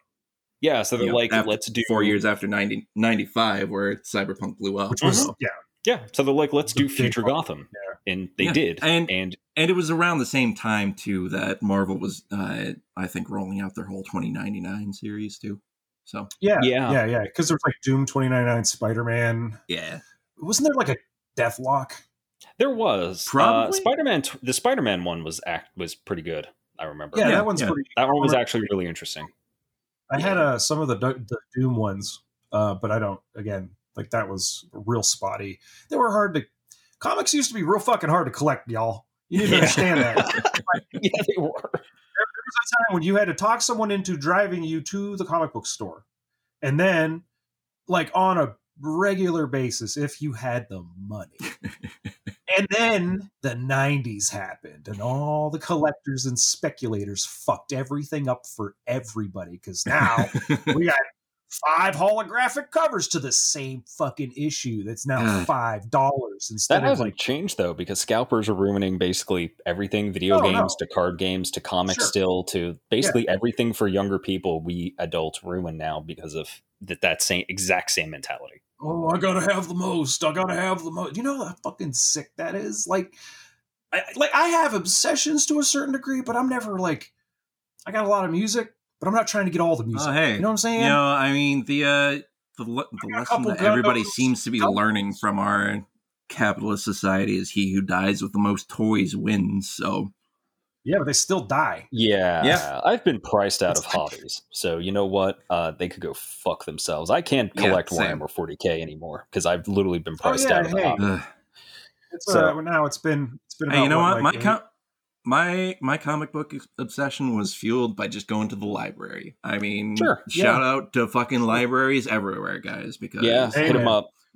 if you don't have money to buy, like, you can get fucking movies, video games, and shit from libraries now. So the only one I'm reading at the visit it. moment, I wait a few months until the trades are out. Yeah. That's the only way I keep up with it, because I'm not trying to be there every fucking week. Yeah, I'm probably going to do that for this too, because I'm probably going to get this Batman Beyond comic. Highly recommend. Again, check out Batman Beyond animated show. Check out the comic they did previously. It's good shit. Since I'm talking about it, check out fucking Immortal Hulk. Yeah, that's going too. If you want something absolutely fucking go. Like, that's a goddamn. The Hulk is not my favorite character. You have to understand this. Like, he's cool and shit.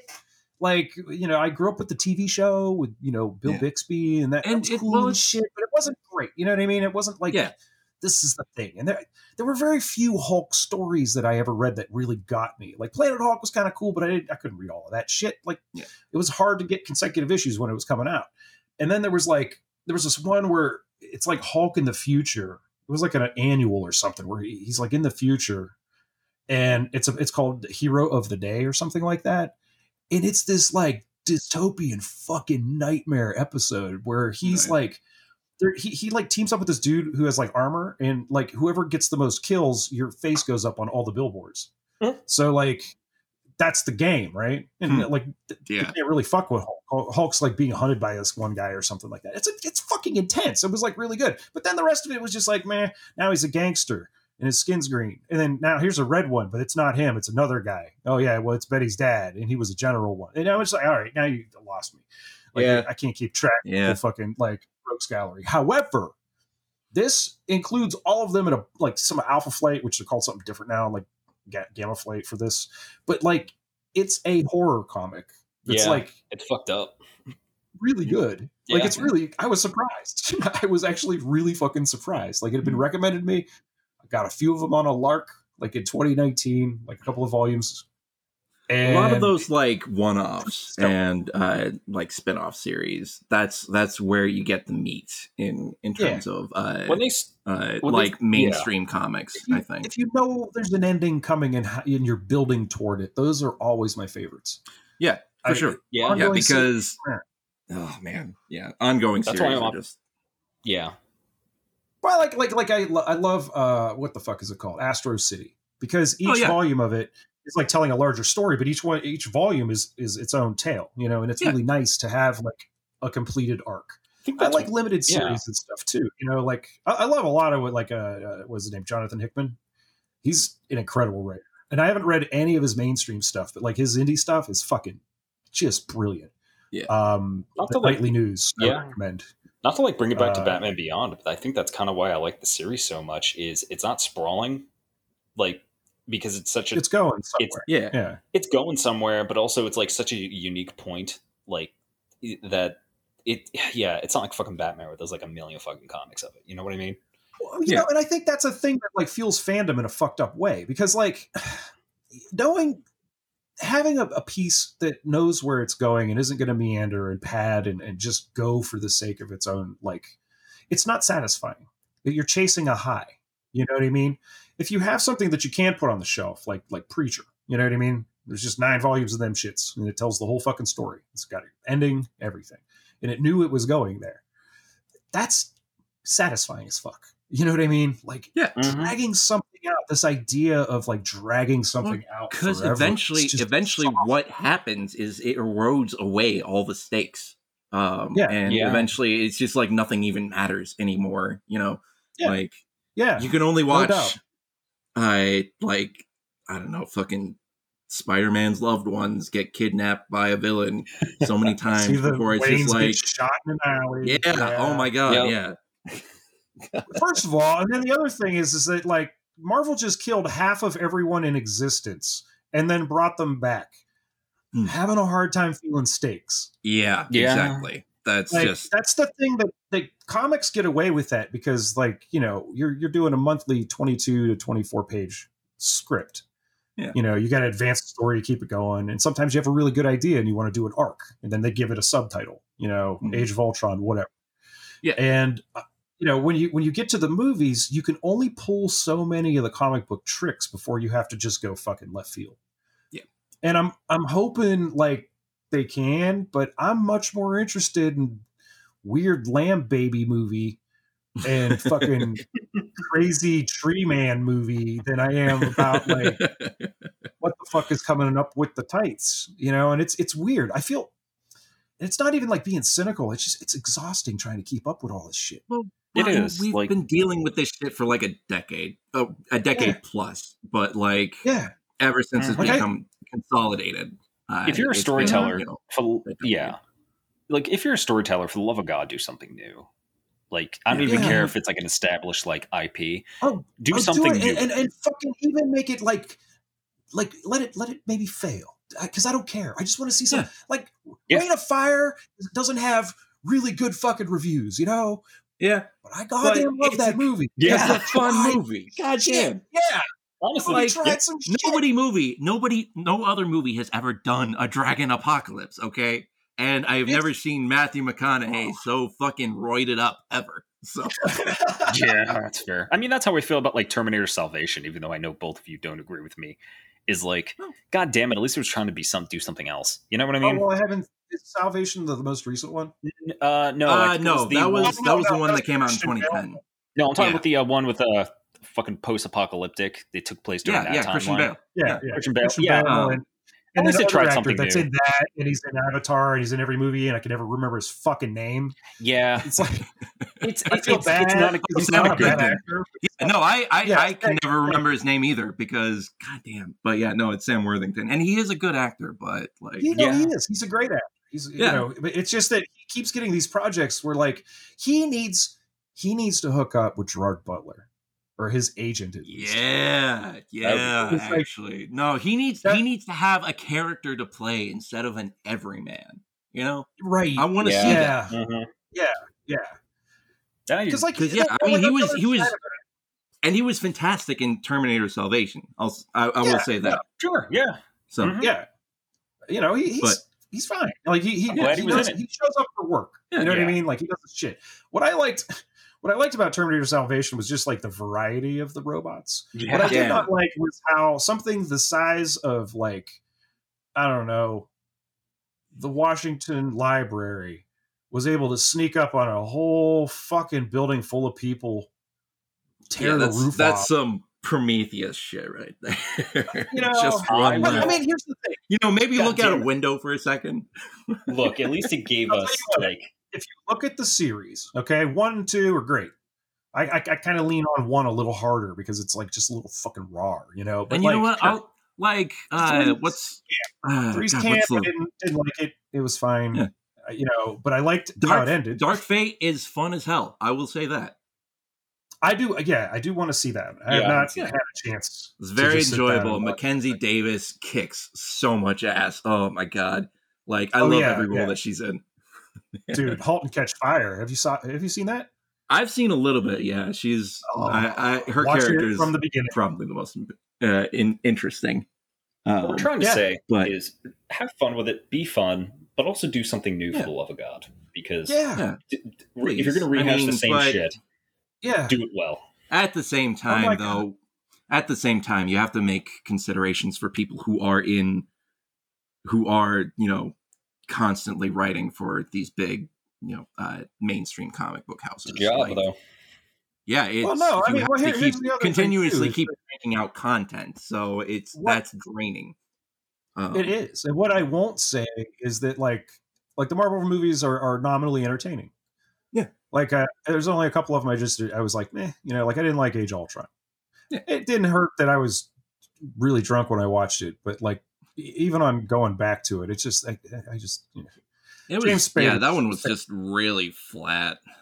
Yeah, James Spader's great. I like him. He's a lot of fun. But like they're nominally, they're entertaining, and you get something like Thor Ragnarok, and that's a fucking riot of a movie. That's a lot of fun. Yeah, that's what I want when I show up at a fucking comic book movie. It's just bonkers shit happening, and they set it up. They did a good job. It might as well have been a Hulk movie too. Yeah, but like, it's getting to be like I don't have Disney Plus, man. Like I don't kind of want to do it, like this.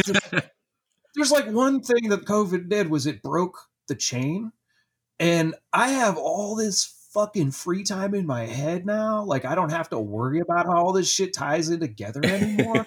I started reading a second book. I'm still reading that book on that fucking Italian poet that invented fascism, but I'm getting closer to the end of that one now. I don't think it's a direct 1-to-1, but I think that my subconscious is like, oh, it's freeing up space, dude. Like you can actually get back into these things you kind of wanted to do before. Yeah, these things that you actually genuinely enjoy. Things that are just engaging. Not a movie that you go go to see just because whatever. Why not? That's the only. So you don't know what's happening in the next one, and it's. I like it, but I mean, here's the thing. That was the problem. Like really early on, comics were doing this real fucking fun thing where like you would get an annual, and the annual was the bomb. Like it was like a 64 or 70 page like issue that had some like standalone story, and usually they get some like badass artists to do it, like Bill Sienkiewicz or like Brian Bolland or somebody, and it would just be some fucking weird ass one off where like. They would be like an anthology. It'd be like a few different stories in there. There'd be one where like the X-Men were outside playing volleyball, just having a conversation, like just as some filler, but it was cool. And then they started this like, and I can't remember exactly where it was because, there was Secret Wars, but that was a standalone and it did kind of like, there were issues that tied into that, but you didn't need those in order to get the Secret Wars story. Yeah. Fast forward to whatever that one DC, I still don't even know how it fucking goes. Was it Civil War? No, Civil War was Marvel. Yeah. DC had this. Well, even before that, they started having these events. Like in the middle of the summer, there'd be like 4 issues, but in like 5 different titles that would all add up to something like, like a story about Apocalypse or something. Yeah. It was like the first time you see one of these major characters, and those were cool too. And that's when you start getting like the little asterisks. Then you start see this event that they're referencing, and this other comic book that you have never had any interest in reading. So right. And like the Inferno started running real long. I still to this day don't even know what happened in Inferno. Yeah. Then you get to some of the like later stuff, like even Civil War itself. It was just this sprawling, insanely expensive epic, and you it's just not arranged in the order of the story being told because there's so many different writers involved. It just turns into this big fucking noisy mess that I don't care about. And that's why I like something like, say, Immortal Hulk, because it isn't crossing over. It had a standalone issue come out like under Immortal Hulk, but it fit in with like what was going on. It was like a really cool moment. And it's just, I like that kind of narrative as opposed to the one that's just trying to get me to buy like all the shit. It's Superman Red Son is one of the best, is like the best Superman comic I've ever read. Yeah. Well, one of the best comic series that ever existed is What If. I'm really like, that's the big temptation to get Disney for me, is to like watch that series, because that was my fucking favorite comic when I was a kid. Man. Yeah, I'm reading all these other ones, but do you really want to contribute $7 a month to keep Walt Disney's frozen head frozen? Like, fuck that guy. I want them to pay me $5 a month to watch their shit. That's what I want. If they can, basically. Like, I just get a refund and access to the fucking portal, then maybe. But I'm not. You've already taken so much life away from me, Disney. You owe me this. Well, like they're gonna release that on CD or DVD or some shit. Yeah, you know what I mean. Like I'll find a way to get that without having to like be. And it's not like stuff that's on Disney Plus is going to just stay on Disney. Well, some stuff is going to be Disney exclusive, but they're still shuffling their movies around on Netflix and other streaming services. So. HBO's getting a bunch of their shit too here and there. There's all kinds of stuff going on.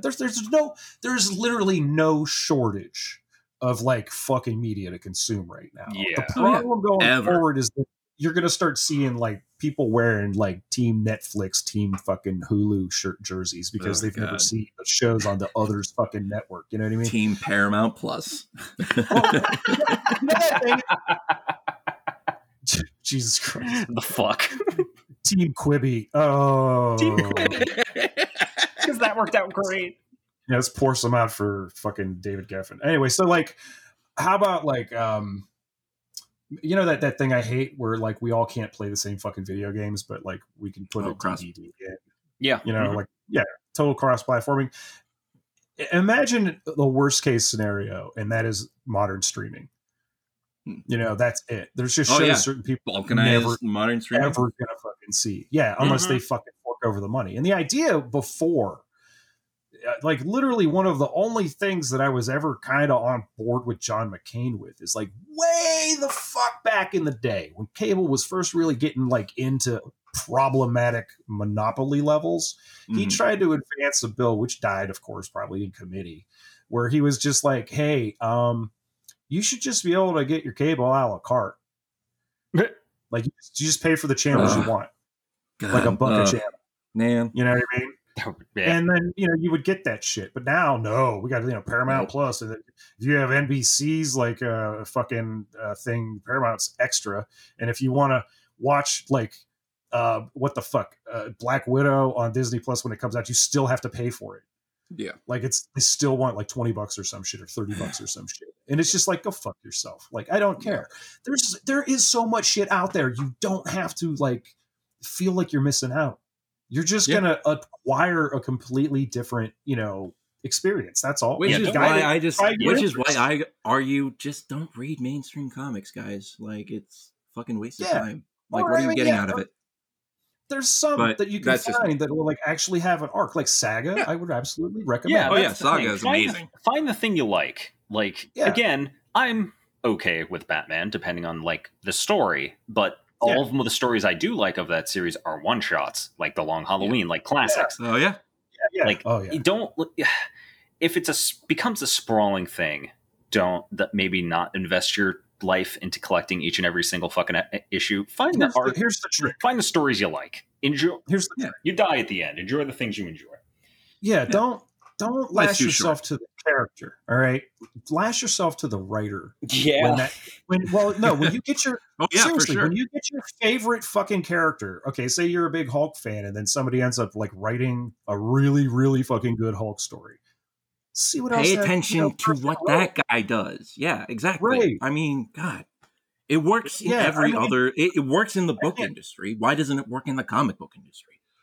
Yeah. I mean, well, it's because like for a really long time, they weren't getting the credit. They just had this like little splash page at the very beginning. Everybody had like a slightly larger font than what they actually did for their job, and like you really didn't start seeing like writer as celebrity till you get to like Alan Moore or Neil Gaiman. Yeah, and then people like knew their names. You know what I mean? Like they talked about who were best known for series that ended. I feel like, I mean, we have a bunch of stars now.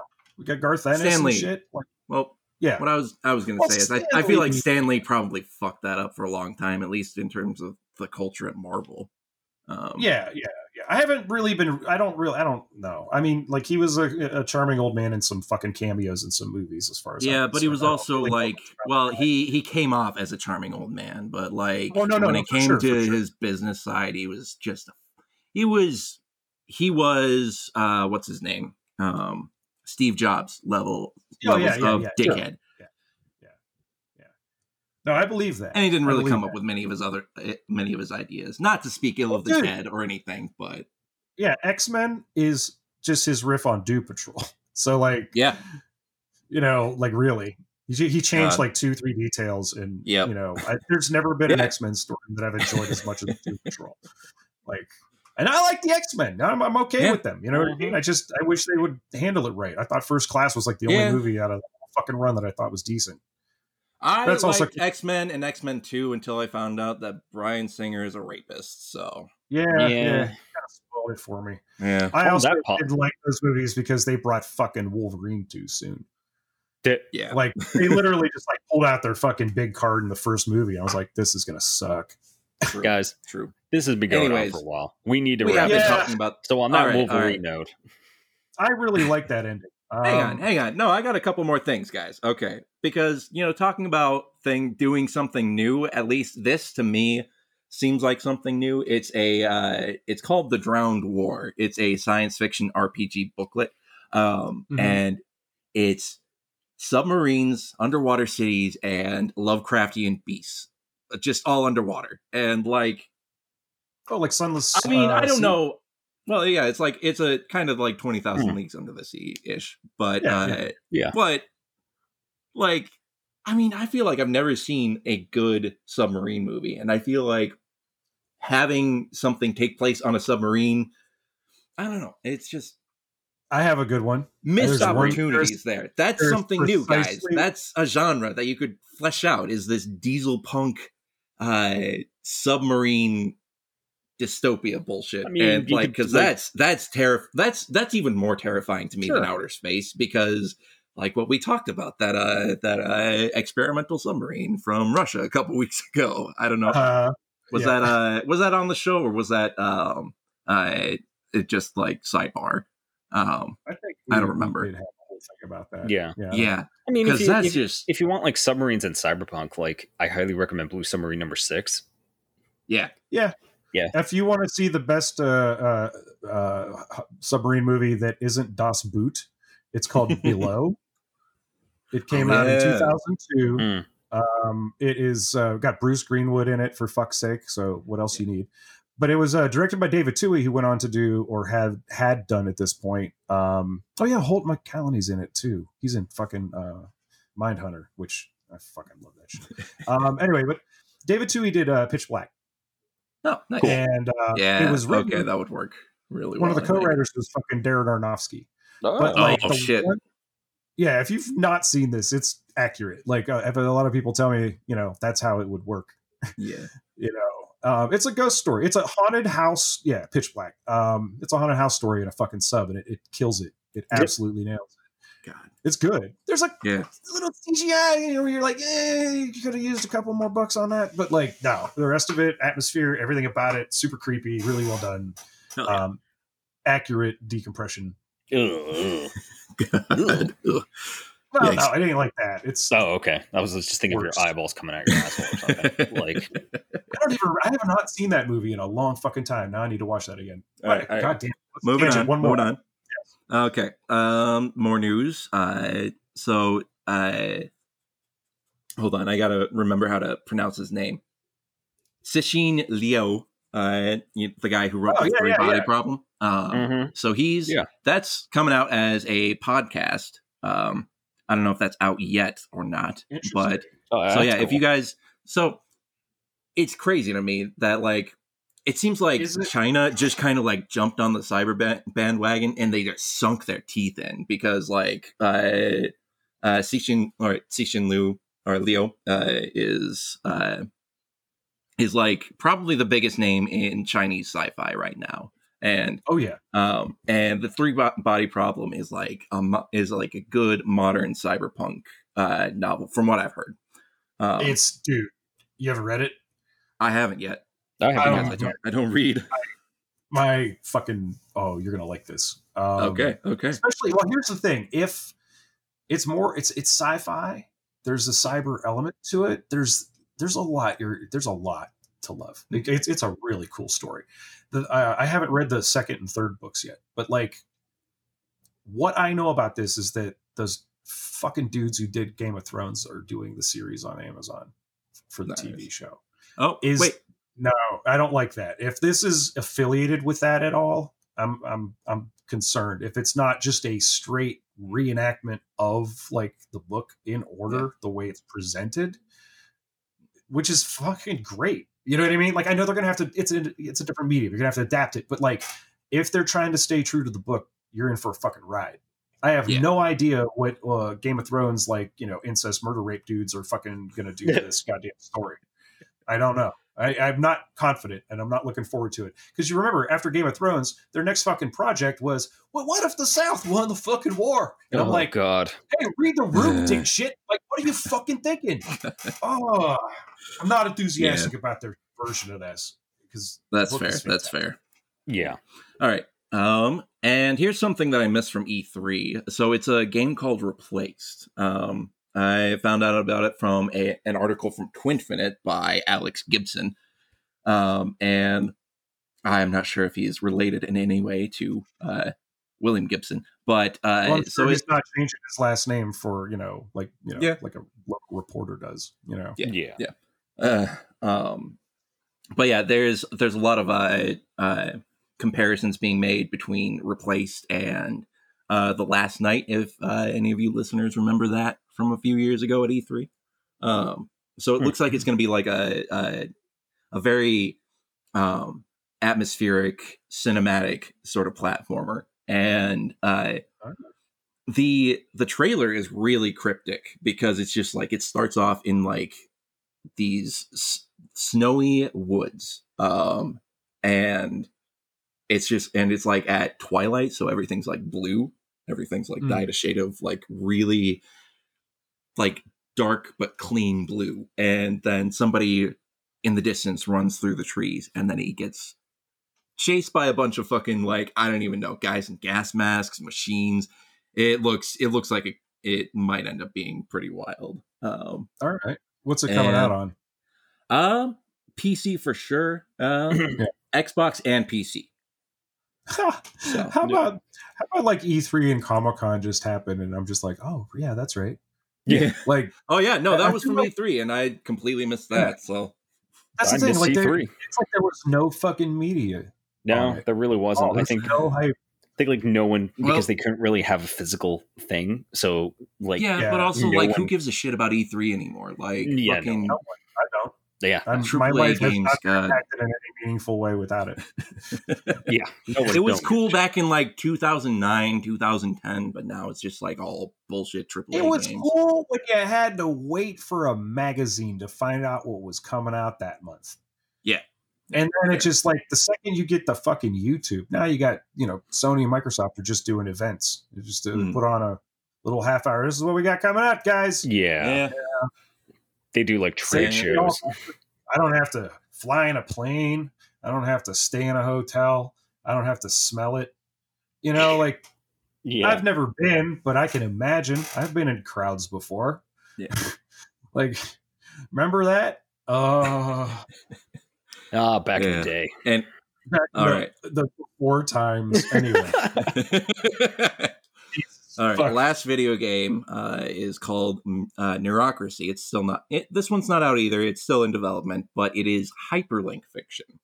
So basically, you are essentially scouring they call it Omnipedia because Wikipedia has folded at this point in 2049.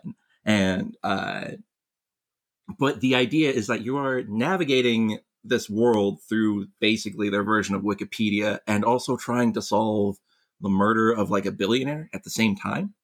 And there's like, I mean, it looks really interesting. It looks very in depth. They say that they have like millions of people suffer from Cariapamurin disease, a fatal condition caused by infected tuna.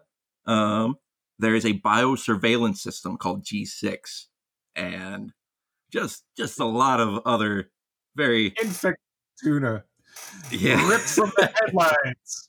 Subway tuna carries coronavirus. Oh my god! No, that's not some similarities. Yeah. Oh, good God, that's fantastic. Sounds fun. Oh yeah, and it sounds really interesting. Ministry just dropped a new single called "Good Trouble," so go check that out. Nice. Chunky, and I believe has harmonica in it. Not something I would expect from Ministry, but okay. It works. And I don't. Final story for today is this is a segment that I am kind of self-referentially referring to as Shadowlink's Crafting Corner, in which I find, because every once in a while I find something come across my plate where somebody makes some sort of replica from some science fiction movie and it actually works, or some other crazy tech, and I just want to give a shout out to these people instead of the fucks who are trying to make the future come true by designing a really shitty truck that breaks people's backs. Like, yes. Here's the thing, Lonnie. If you're designing a truck based on a movie that takes place in a really shitty version of 2019, maybe you shouldn't be getting style notes from that if you want to make like an actual truck that doesn't kill people. So look, we made fun of Hologram Man. We weren't trying to emulate the caged in fucking weird armor car. Yeah. But that said, an article from tomshardware.com by Francisco Perez highlights a custom cyber deck that, let's see, by artist and technology tinkerer RA. So it is a legit cyber deck. It's like, it looks like a keyboard, and it has an ultra wide 8.8 IPS 8.8 inch IPS screen with a 1920 by 480 resolution. That's crazy. Wow. It's fuel. This is an actual functional cyber deck, though. I think I saw a picture of it. It looks like the ideal word processor. Yeah, I mean, so this like, works, for real. right? It's not a prop. Yeah, like you can boot it up. It is.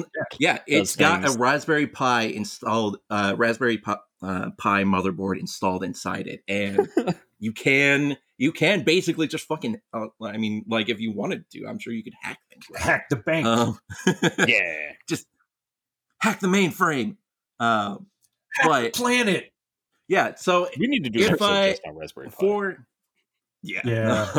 But for any readers who don't know what a cyber deck is, first of all, read Neuromancer. But like back in the 80s, that's the idea of what that's what they envisioned what the laptop would essentially become in the future. Yeah, it was weird. So it's basically just a giant keyboard.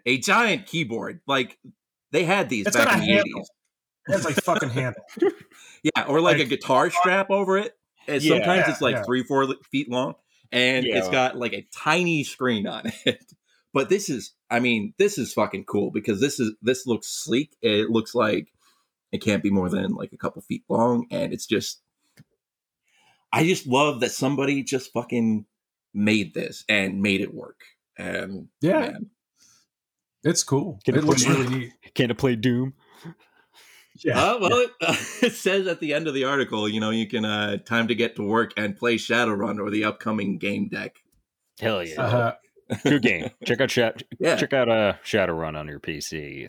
Shadowrun Returns. Well, actually, I would recommend more Shadowrun Dragonfall because that one kicks ass. Like that's never played that one. Good story. Oh, dude, you were missing out, dude. All right. Time to plug things, right? How do we land this plane? Oh, yeah, shit. We got a Patreon. We do got a Patreon. It's patreon.com/Neon Dystopia. And if you would like us to shut up, it is $3 million. But no, if you are not if you are not a billionaire asshole, we just want $1. So just tip us $1 in there. It's every month, and it helps immensely. What else do we have? I am on Facebook. You could check us out. We have Neon Dystopia has a Facebook page. You could find us on there. But if you really want to contact me, we have a Twitter, twitter.com/Neon Dystopia, and you could directly interact with me on Twitter. And Old Man CoinOps is on what? Twitter at L0WL1F3THE. Yeah, I'm not going to blow up your feed. I might say something funny every now and again. I don't know. But yeah, best way to get a hold of me. We also have a Low Life Podcast Facebook page that has like 700 followers. And wow. I don't, nice. And I don't, like, I don't talk to any of them. Well, it's because it was a Low Life magazine at one point. Oh, right. And it was like, now these people, like, they don't even, it's like, why are we getting these notifications for fucking weirdo DJ sets? Goddamn, fucking twice a week. It's a shit. I don't know. I just hope you like the weird photo if I did. Also, what else do we got? We got a Discord now. Yeah, we're trying to get that up and running. We just need more members. If you guys follow the link if you have a Discord and you follow the link in the description for this episode, it'll take you to our new game room. And I'm trying to work out what game to play. Yeah, I want to get at least like 12 people before we start, like, partying. I don't know, Apex Legends or something. We're still in the process of figuring out what kind of games that we want to play and stream and that kind of thing. But it's going to be mostly up to you guys. I suck at all of them, so it doesn't matter that much to me. Yeah, I just want to make sure I can play it because I want to fucking console. Oh, also, since you brought up Apex Legends, that reminded me of something I wanted to mention. For a while now, Titanfall 2, a game that I love, has been suffering a DDoS attack for a number of months now, so the multiplayer is completely unplayable. And the developer is focusing all their efforts on Apex Legends, and they have a skeleton crew for Titanfall 2. So we would very much like it if Respawn, if you can please try and fix this, because Titanfall 2 is a much beloved game, and I actually would have wanted to stream that, but I can't now. Yeah, so that's fucked. If you guys care about your fans, like, fix this, because a shitty player is deciding if he can't play the game, no one can. And well, this is EA, right? It's not anymore. Okay. Or wait, okay. Nope. I'm thinking of someone else. Yeah, it's EA. Yeah, but well, then, God damn it, because we all know that they hate their fans. They hate everybody. They hate their studios. I think they just hate everybody. I think really probably at the end of the day, they probably just hate themselves more than anything. But also, fuck you, EA. Yeah. Oh, and super fuck you, Activision. So beyond fuck you. That's a whole fuck you, Jeff Bezos. Fuck you, Bill Gates. Fuck you, Elon Musk. Fuck you, fucking everybody. God damn it. Quietly.